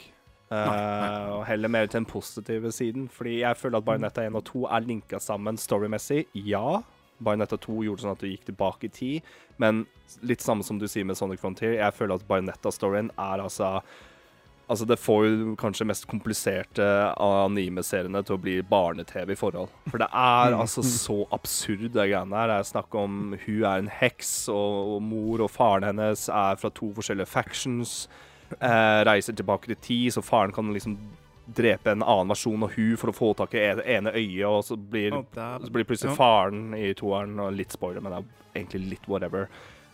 Kommer tilbake, ikke sant, og så blir de venner igjen og fighter sammen, og så blir faren til en annen spirit. Altså det all over the place, det spillet her. Men det jeg liker med Bayonetta 3, det var sånn, ok, jeg tok en liten gjennomgang, jeg tok fram Wii U-en min, for jeg har den dobbeltpacken av Bayonetta 1 og 2, og bare åpne opp spillet, ha en unnskyldning for å ta tak i Wii U Pro-kontrolleren, for jeg er en av de få som liker den kontrolleren. For en rar ladekabel. Det tok meg en time å finne den, by the way. En USB Mini, er det den kontrolleren bruker? Da skal vi tilbake i tid. Anyways. Ja. Så jeg skal bare se hvordan Bayonetta 1 og 2 kjørte på Wii U. Bare regn hvor smooth det gikk, og litt kontrolleren og sånne ting. Og jeg er litt glad for at jeg gjorde det, fordi treeren er såpass jeg vil ikke si såpass annerledes, men det kjennes annerledes ut. Kanskje så tror jeg noen vil reagere på det, og noen synes kanskje det er bedre. Jeg er litt midt imellom, for jeg føler at det kjentes ikke helt... Jeg følte at Bayonetta 2 hadde litt mer power i knappene sine når hun tok komboer og slo og sparka og skjøt og sånne ting. At det kjentes, hadde litt mer omf i seg, hvis du skjønner hva jeg mener. Jeg føler at det var litt lettere i treeren. Men så er treeren også er lagd mer sånn at du skal altså dra fram summons, da. Svære monstre som du bare trykker på en knapp, og det er ZL, og da spawner du en gigantisk... kaller for en summon, som slåss for deg, da. Så perspektivet i fighten i Bayonetta 3 er liksom blitt pimpa opp noen hakk mer, da. Kanskje litt... Plassen er på en måte blitt litt mer større enn Bayonetta 1 og 2. Fordi du må ha plass til disse monstrene, og det er veldig mye av det i starten, så ja, førsteinntrykk av Bayonetta 3, jeg synes starten er treig, men hvis du går tilbake til Bayonetta 1 og 2, så det har jeg hørt. Starten på de spillene er sinnssykt treige. Mye cinematics. Mye cinematics, mye story, og lite gameplay. Ja, faktisk. Og treeren er vel ingen unntak, ja. Det er det samme der, og det... Jeg synes, som jeg skjønte, så var det ekstremt i treeren. Altså, jeg synes ikke det er sånn vanvittig mye mer. Jeg synes ikke det var så vanvittig. Ja, ok, vent da. Kanskje det er noen hakk lengre enn toeren, det er det. Men jeg synes også toeren er utrolig tregt. Ja. Men nei, jeg har ikke gjort like mye research på Bayonetta som du har gjort med Sonic, da, men det jeg har gjort, det jeg har fått med meg, er at det har blitt veldig godt mottatt i pressen, holdt på å si, altså kritikerne, reviews, masse gode reviews. Du sa vel i sted også at du synes det skulle gjerne ha kunne vært en Game of the Year-kandidat. Så var det selvfølgelig mye støy i forkant med voice-actoren og alt det der greiene. Det driter vi i nå, men... Jeg kan bare si Jennifer Hale, er det der hun nye? Ja. Gjør en dritbra jobb. Kanskje et hakk bedre, faktisk, enn hun forrige. Ja. Jeg tar litt tilbake forrige episode, så sa jeg at men Bayonetta har ikke så mye voice acting og sånt. Det er en del cinematics og prating her, men jeg vil ikke si at det er like mye mer som en RPG-spill eller eller GTA-spill. Det står jeg for. Men at det er en del lines der, ja, det er det. Ja. Men, hvor langt har du kommet nå? Hvor mange timer er du inne i? Jeg har spilt 8-9. Jeg tror jeg er på 10 timer. For jeg spilte litt i går kveld, for jeg sovna. Det er vel ikke all verden i... Jo, jeg tror ikke det spillet er så langt. Hvis du bare går for storyen, så tror jeg det spillet her er... Jeg har hørt rykte om det, jeg har googlet litt av. Folk mener at det ligger på sånn 12-13 timer, hele storyen. Men det kommer an på hvordan du spiller det. Ja. Også som jeg spiller her, så liker jeg å ta challenge. Jeg liker å plukke opp ting. Jeg liker å utforske, og det er vel det jeg synes er best med Bayonetta 3 i forhold til de forrige spillene. Det er at banene, eller levelene, det er en level-system her, at du har på en måte en level select, da, som er utrolig kreativ og kul. Det er jo den nye karakteren som kaster dart, da, på en sånn kart.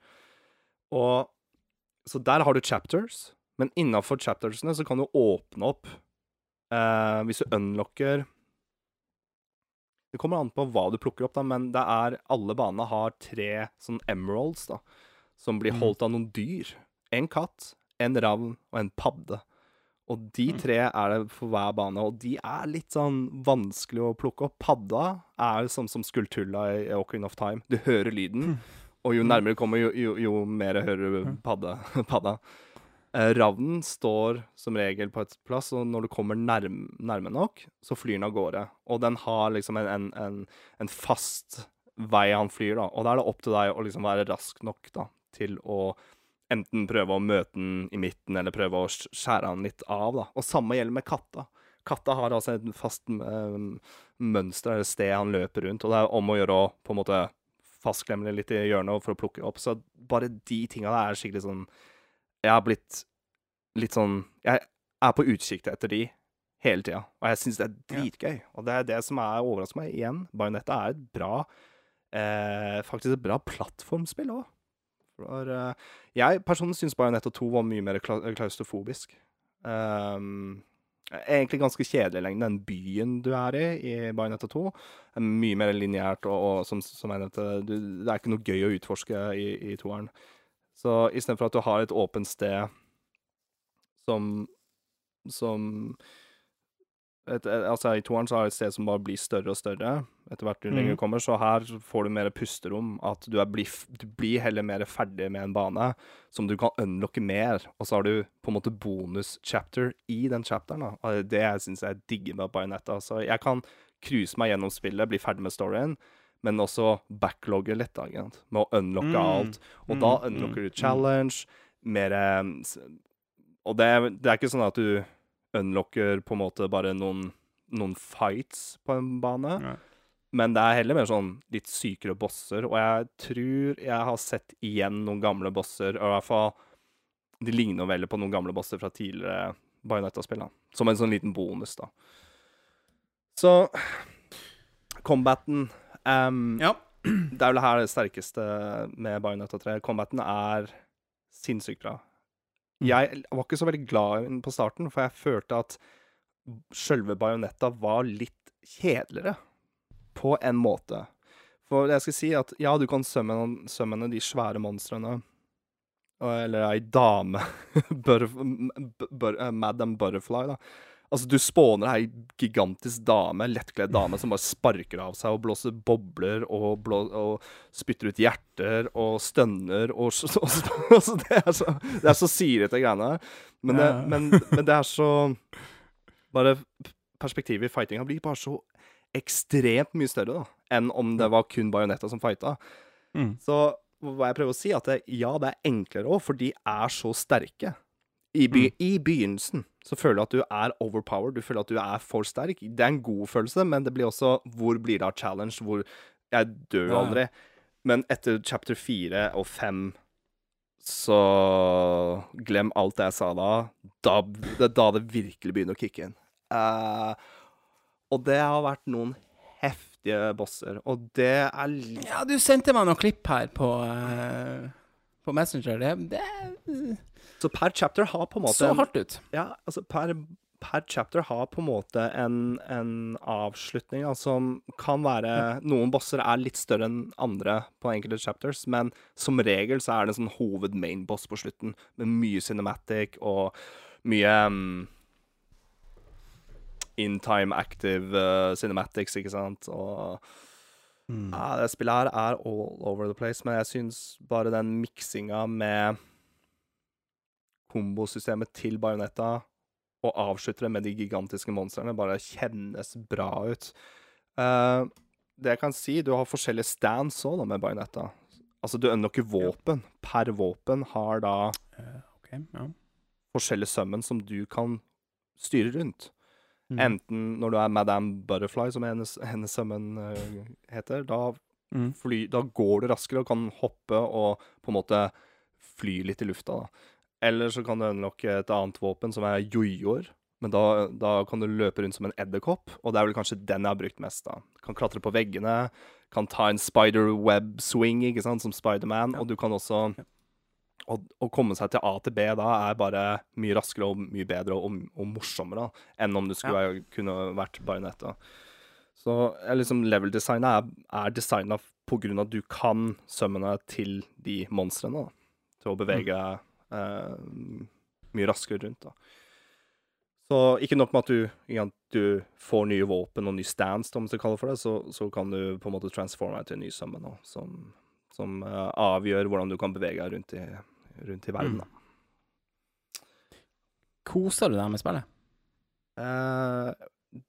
Det gikk opp for meg etter 8 timer, eller sånn etter 5 timer, så bare det spillet her blir bare bedre og bedre. Det blir mer og mer, og spesielt når du møter den nye karakteren Viola, som du har sett. Ja. Det er hun som har den. Jeg fikk jo T-skjorte av Bergstad. Tusen takk. Det er hun som rocker den, da. Og det du også sendte bilder av. Kult. Så jeg føler at Viola er på en måte Bayonetta sin Nero fra Devil May Cry. Det er veldig spesifikt for kanskje de som har spilt Devil May Cry kan forstå det, men hun er såpass annerledes som personligheten er. Hun er ikke lik Bayonetta. Bayonetta er mer jålete og... Er hun en slags konkurrent, eller en slags nemesis, en slags... Nei, det er mer skal vi gå litt i storyen, så er det multiverse, altså. Ergo, men det som er så deilig med Bayonetta 3, at du kan egentlig drite litt i gamle historien. Det har jeg også skjønt, Hun er fra Multiverse og oppsøker Bayonetta for å få hjelp til å finne noe Hva er det de kaller for noe? Det er noen cubes som kan styre tid. Og det er 5 stykker av det. I storyen så er det 5 en story som er kanskje litt heavy å ta sånn. Men ja. Dæven ta. Men det er bra. Men det er 5 av de, så vidt jeg har forstått. Og jeg har 3. Så jeg vil jo si jeg er over halvveis, da. Dæven. OK, kult. Så det Viola, og det er så bare måten de møtes på er bare så over the top, og det er bare så det er sånn enten så må du bare forstå det og smile litt og le av det, eller så tror jeg folk bare hater det. Skjønner du hva jeg mener? Du må bare godta at det her er såpass anime over the top at ja, det er for dumt, men det er tacky på altså, det er for dumt og tacky på en stivfull og en dritkul måte, ikke sant? Så. Ja. Kult. Anbefales så langt til folk flest, eller? Bayonetta 3 ble bare plutselig et av mine toppspill i 2022. Fett, altså. Og et av de beste actionspillene jeg har spilt på lengre tid. Jeg er blodfan av Devil May Cry 5. Jeg synes vel slåssinga der er et hakk bedre, men Bayonetta 3 gjør noe nytt med franchisen, eller den type hack and slash actionspill, da. At jeg synes Bayonetta skal få lov til å gjøre det også. Og så leser jeg også at det er jo Sega og Nintendo som har samarbeidet med dette her, og spesielt med Platinum Games. Så leste jeg at han godeste han Bayonetta-skaperen da, Hideki Kamiya, han er veldig takknemlig for Nintendo. At de bare spurte han rett ut, har lyst til å lage Bayonetta 3, vi skal hjelpe deg med å produsere dette, og det kan du se på det spillet her. Det her er ikke noe oppgulp av Bayonetta 1 og 2. Det er noe nytt i dette her, og produksjonen er dritbra. De har gønnet på. Det eneste minus jeg har med spillet så langt, er at enkelte cutscenes kan være grøtete, litt på grunn av maskinvaren til Switch. Det skjer kanskje litt for mye på det, men jo mer jeg har spilt, jo lenger jeg har kommet ut i spillet, jo bedre kjøre spillet. Så det virker nesten sånn at de starta. Jeg ser for meg de som utviklet spillet, bare starta full F, ikke sant? Nå må vi holde litt igjen på og så tror jeg tror de bare sånn, nå må vi bare lage noe som er litt enklere, for Switch takler ikke dette her. Men level-designet er, i stedet for Bayonetta 2, så hadde du samme tema på banene. Mens i Bayonetta 3, så på grunn av at det er multiverse, og du går fra liksom en ødelagt Tokyo i fremtiden til Imperial China, altså. Altså, du bare... Så du får veldig... Du føler veldig at du er på en helt ny bane. Eller, helt... Hørtes ut som Live Alive, egentlig. Ja, det skal jeg skal ikke si mer hva som skjer med multiverse og sånne ting, for det er noen spoilers der. Men jeg må si nok om Bayonetta. Viola er en skikkelig kul karakter, sånn gameplay-messig. Hun er mer down to earth, mer hack and slash katana-karakter. Bayonetta kan jo, som sagt, ha jojoer og kan bytte fighting stance og forandre til summon til svære monstre, eller hun summon. Hun står egentlig og halvnaken og danser ved siden av. Herregud. Men Viola er mer sånn jeg får litt sånn Ninja Gaiden-feeling av henne, og jeg likte hun veldig godt. Jeg synes gameplay var et hakk morsommere med hun i Bayonetta 3 enn selve Bayonetta.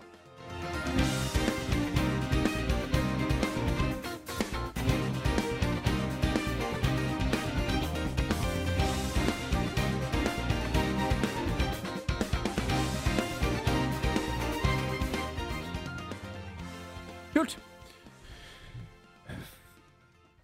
Takk. Og sorry for at jeg ikke kan mer om Bayonetta til å kunne spørre deg bedre ut, men jeg takker veldig for en gjennomgang som gjør at jeg føler at jeg sitter igjen med et litt mer overblikk over hva dette faktisk handler om. Musikken da, forresten. Ja. Det er jo, Oi, det har jeg sendte noen klipp til deg og til noen venner og bekjente og sånne ting. Og de bare sånn, musikken er all over the place. Så jeg bare sånn, ja, det er den vel. Og så har jeg tenkt mer på det, så bare sånn, men musikken er jo genial. Du går alt fra smooth jazz til emo, teenage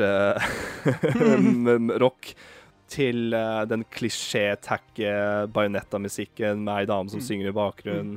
Du får den Imperial China-banen, så har du en sinnssykt stilig hva skal jeg kalle det for noe? Litt mer sånn der war scream hva skal jeg kalle det for noe? Det er en sånn kor som er veldig sånn kinesisk sound på det, asiatisk.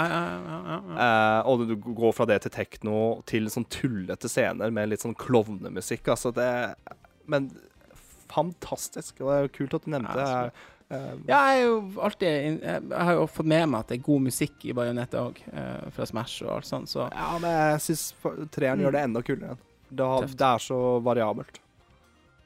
Jævlig bra. Og det skal jeg si, du kan unlocke musikk og trophies og drakter. Du kan forandre fargene på draktene og sånne ting. Så det er masse ting å unlocke her, noe som er veldig gøy å finne og plukke. Og sånt liker jo du. Så jeg gjør det, og jeg føler at jeg kan ikke spille et sånt her type spill bare å cruise gjennom storyen. Nei. Jeg må gjøre det gradvis, for det er litt den der progresjonen som jeg kunne nok ha rundet spillet før episoden, men hvis jeg skal ha det gøy med et spill, så må jeg spille på min måte. Og Bayonetta, selvfølgelig. Bayonetta er absolutt et spill som du bør ta challenge for å bli bedre med komboer. Så at du kan gjøre litt mer crazy, kulere stuff ut i gamet. For det er litt kjedelig å bare ta bossene sånn akkurat sånn cirka, hvis du skjønner, men å bare spamme på en knapp. For det er mye kombo og mye variable ting du kan gjøre med hack and slash gameplay her, altså. Og det er det som er det sterkeste med Bayonetta 3. Sånn. Punktum. Veldig bra.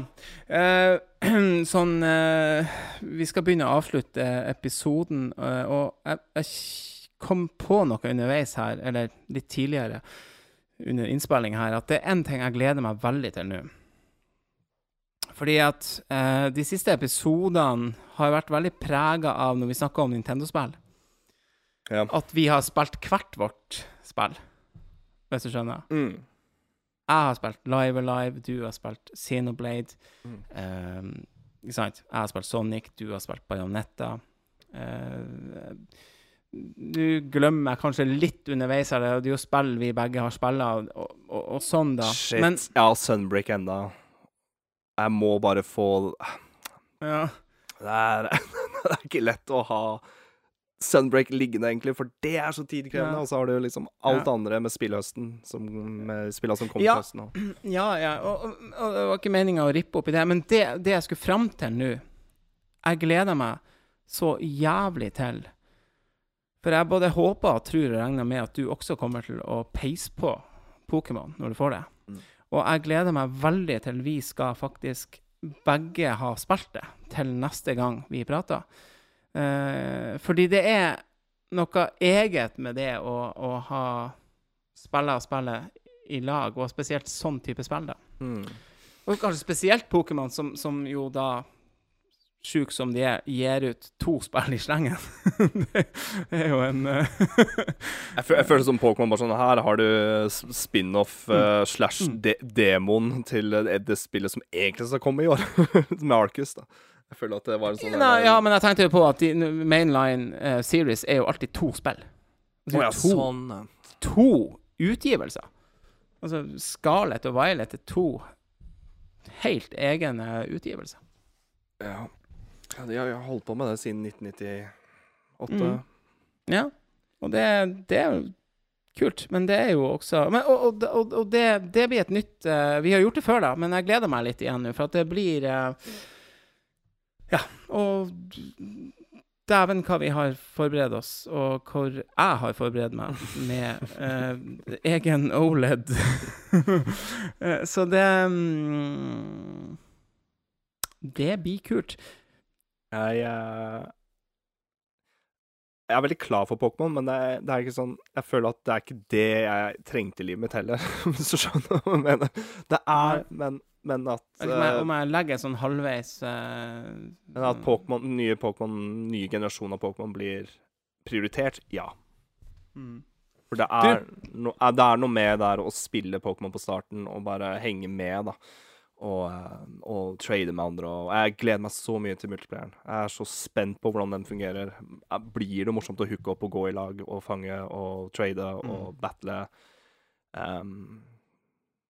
Hvis ikke det er så OK, så er jeg i hvert fall ganske sikker på at enplayer-delen i Violet og Scarlet kommer til å bli noe nytt og noe fresht, og i Pokémon-franchisen, som jeg virkelig gleder meg til.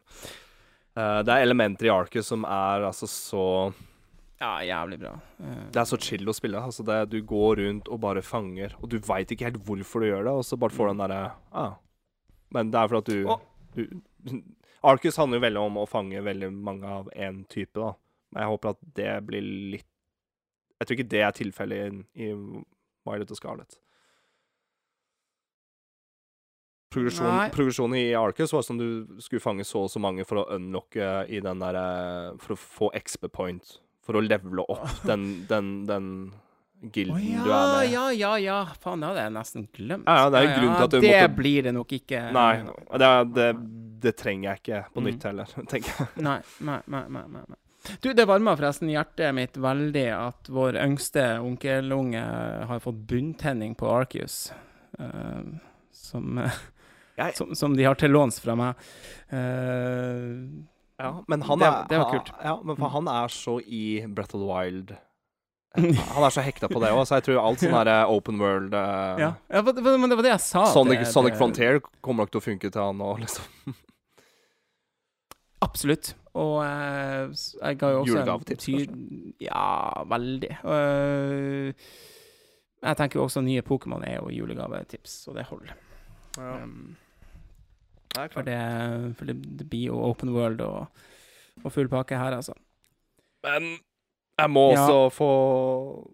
Jeg har ikke putta Ragnarok i PS5-en, altså. Og det er for at jeg brukte tid til Bayonetta 3, og jeg kan også si at Bayonetta 3 er såpass bra at jeg stopper ikke å spille, liksom. Nei. Kvalitetstegn. Så ja.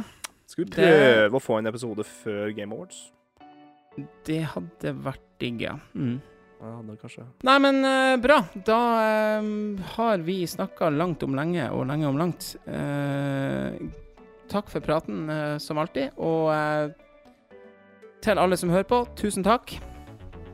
Ja. Jeg snakket ikke om Harvestella. Men whatever. Nei, det får vi ta senere. Jeg kom plutselig på nå. Sånn. Ja. Vi har Harvestella også. Ja, nei, det får vente til en annen episode. Dette er podcasten Bross. Og så gjenstår det egentlig bare å si at vi høres neste gang. Det håper jeg at vi gjør. Ha det bra. Ha det bra.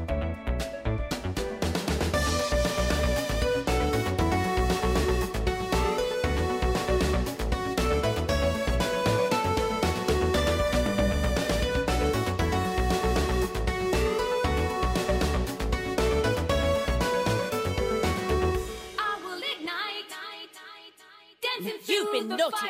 Flock off.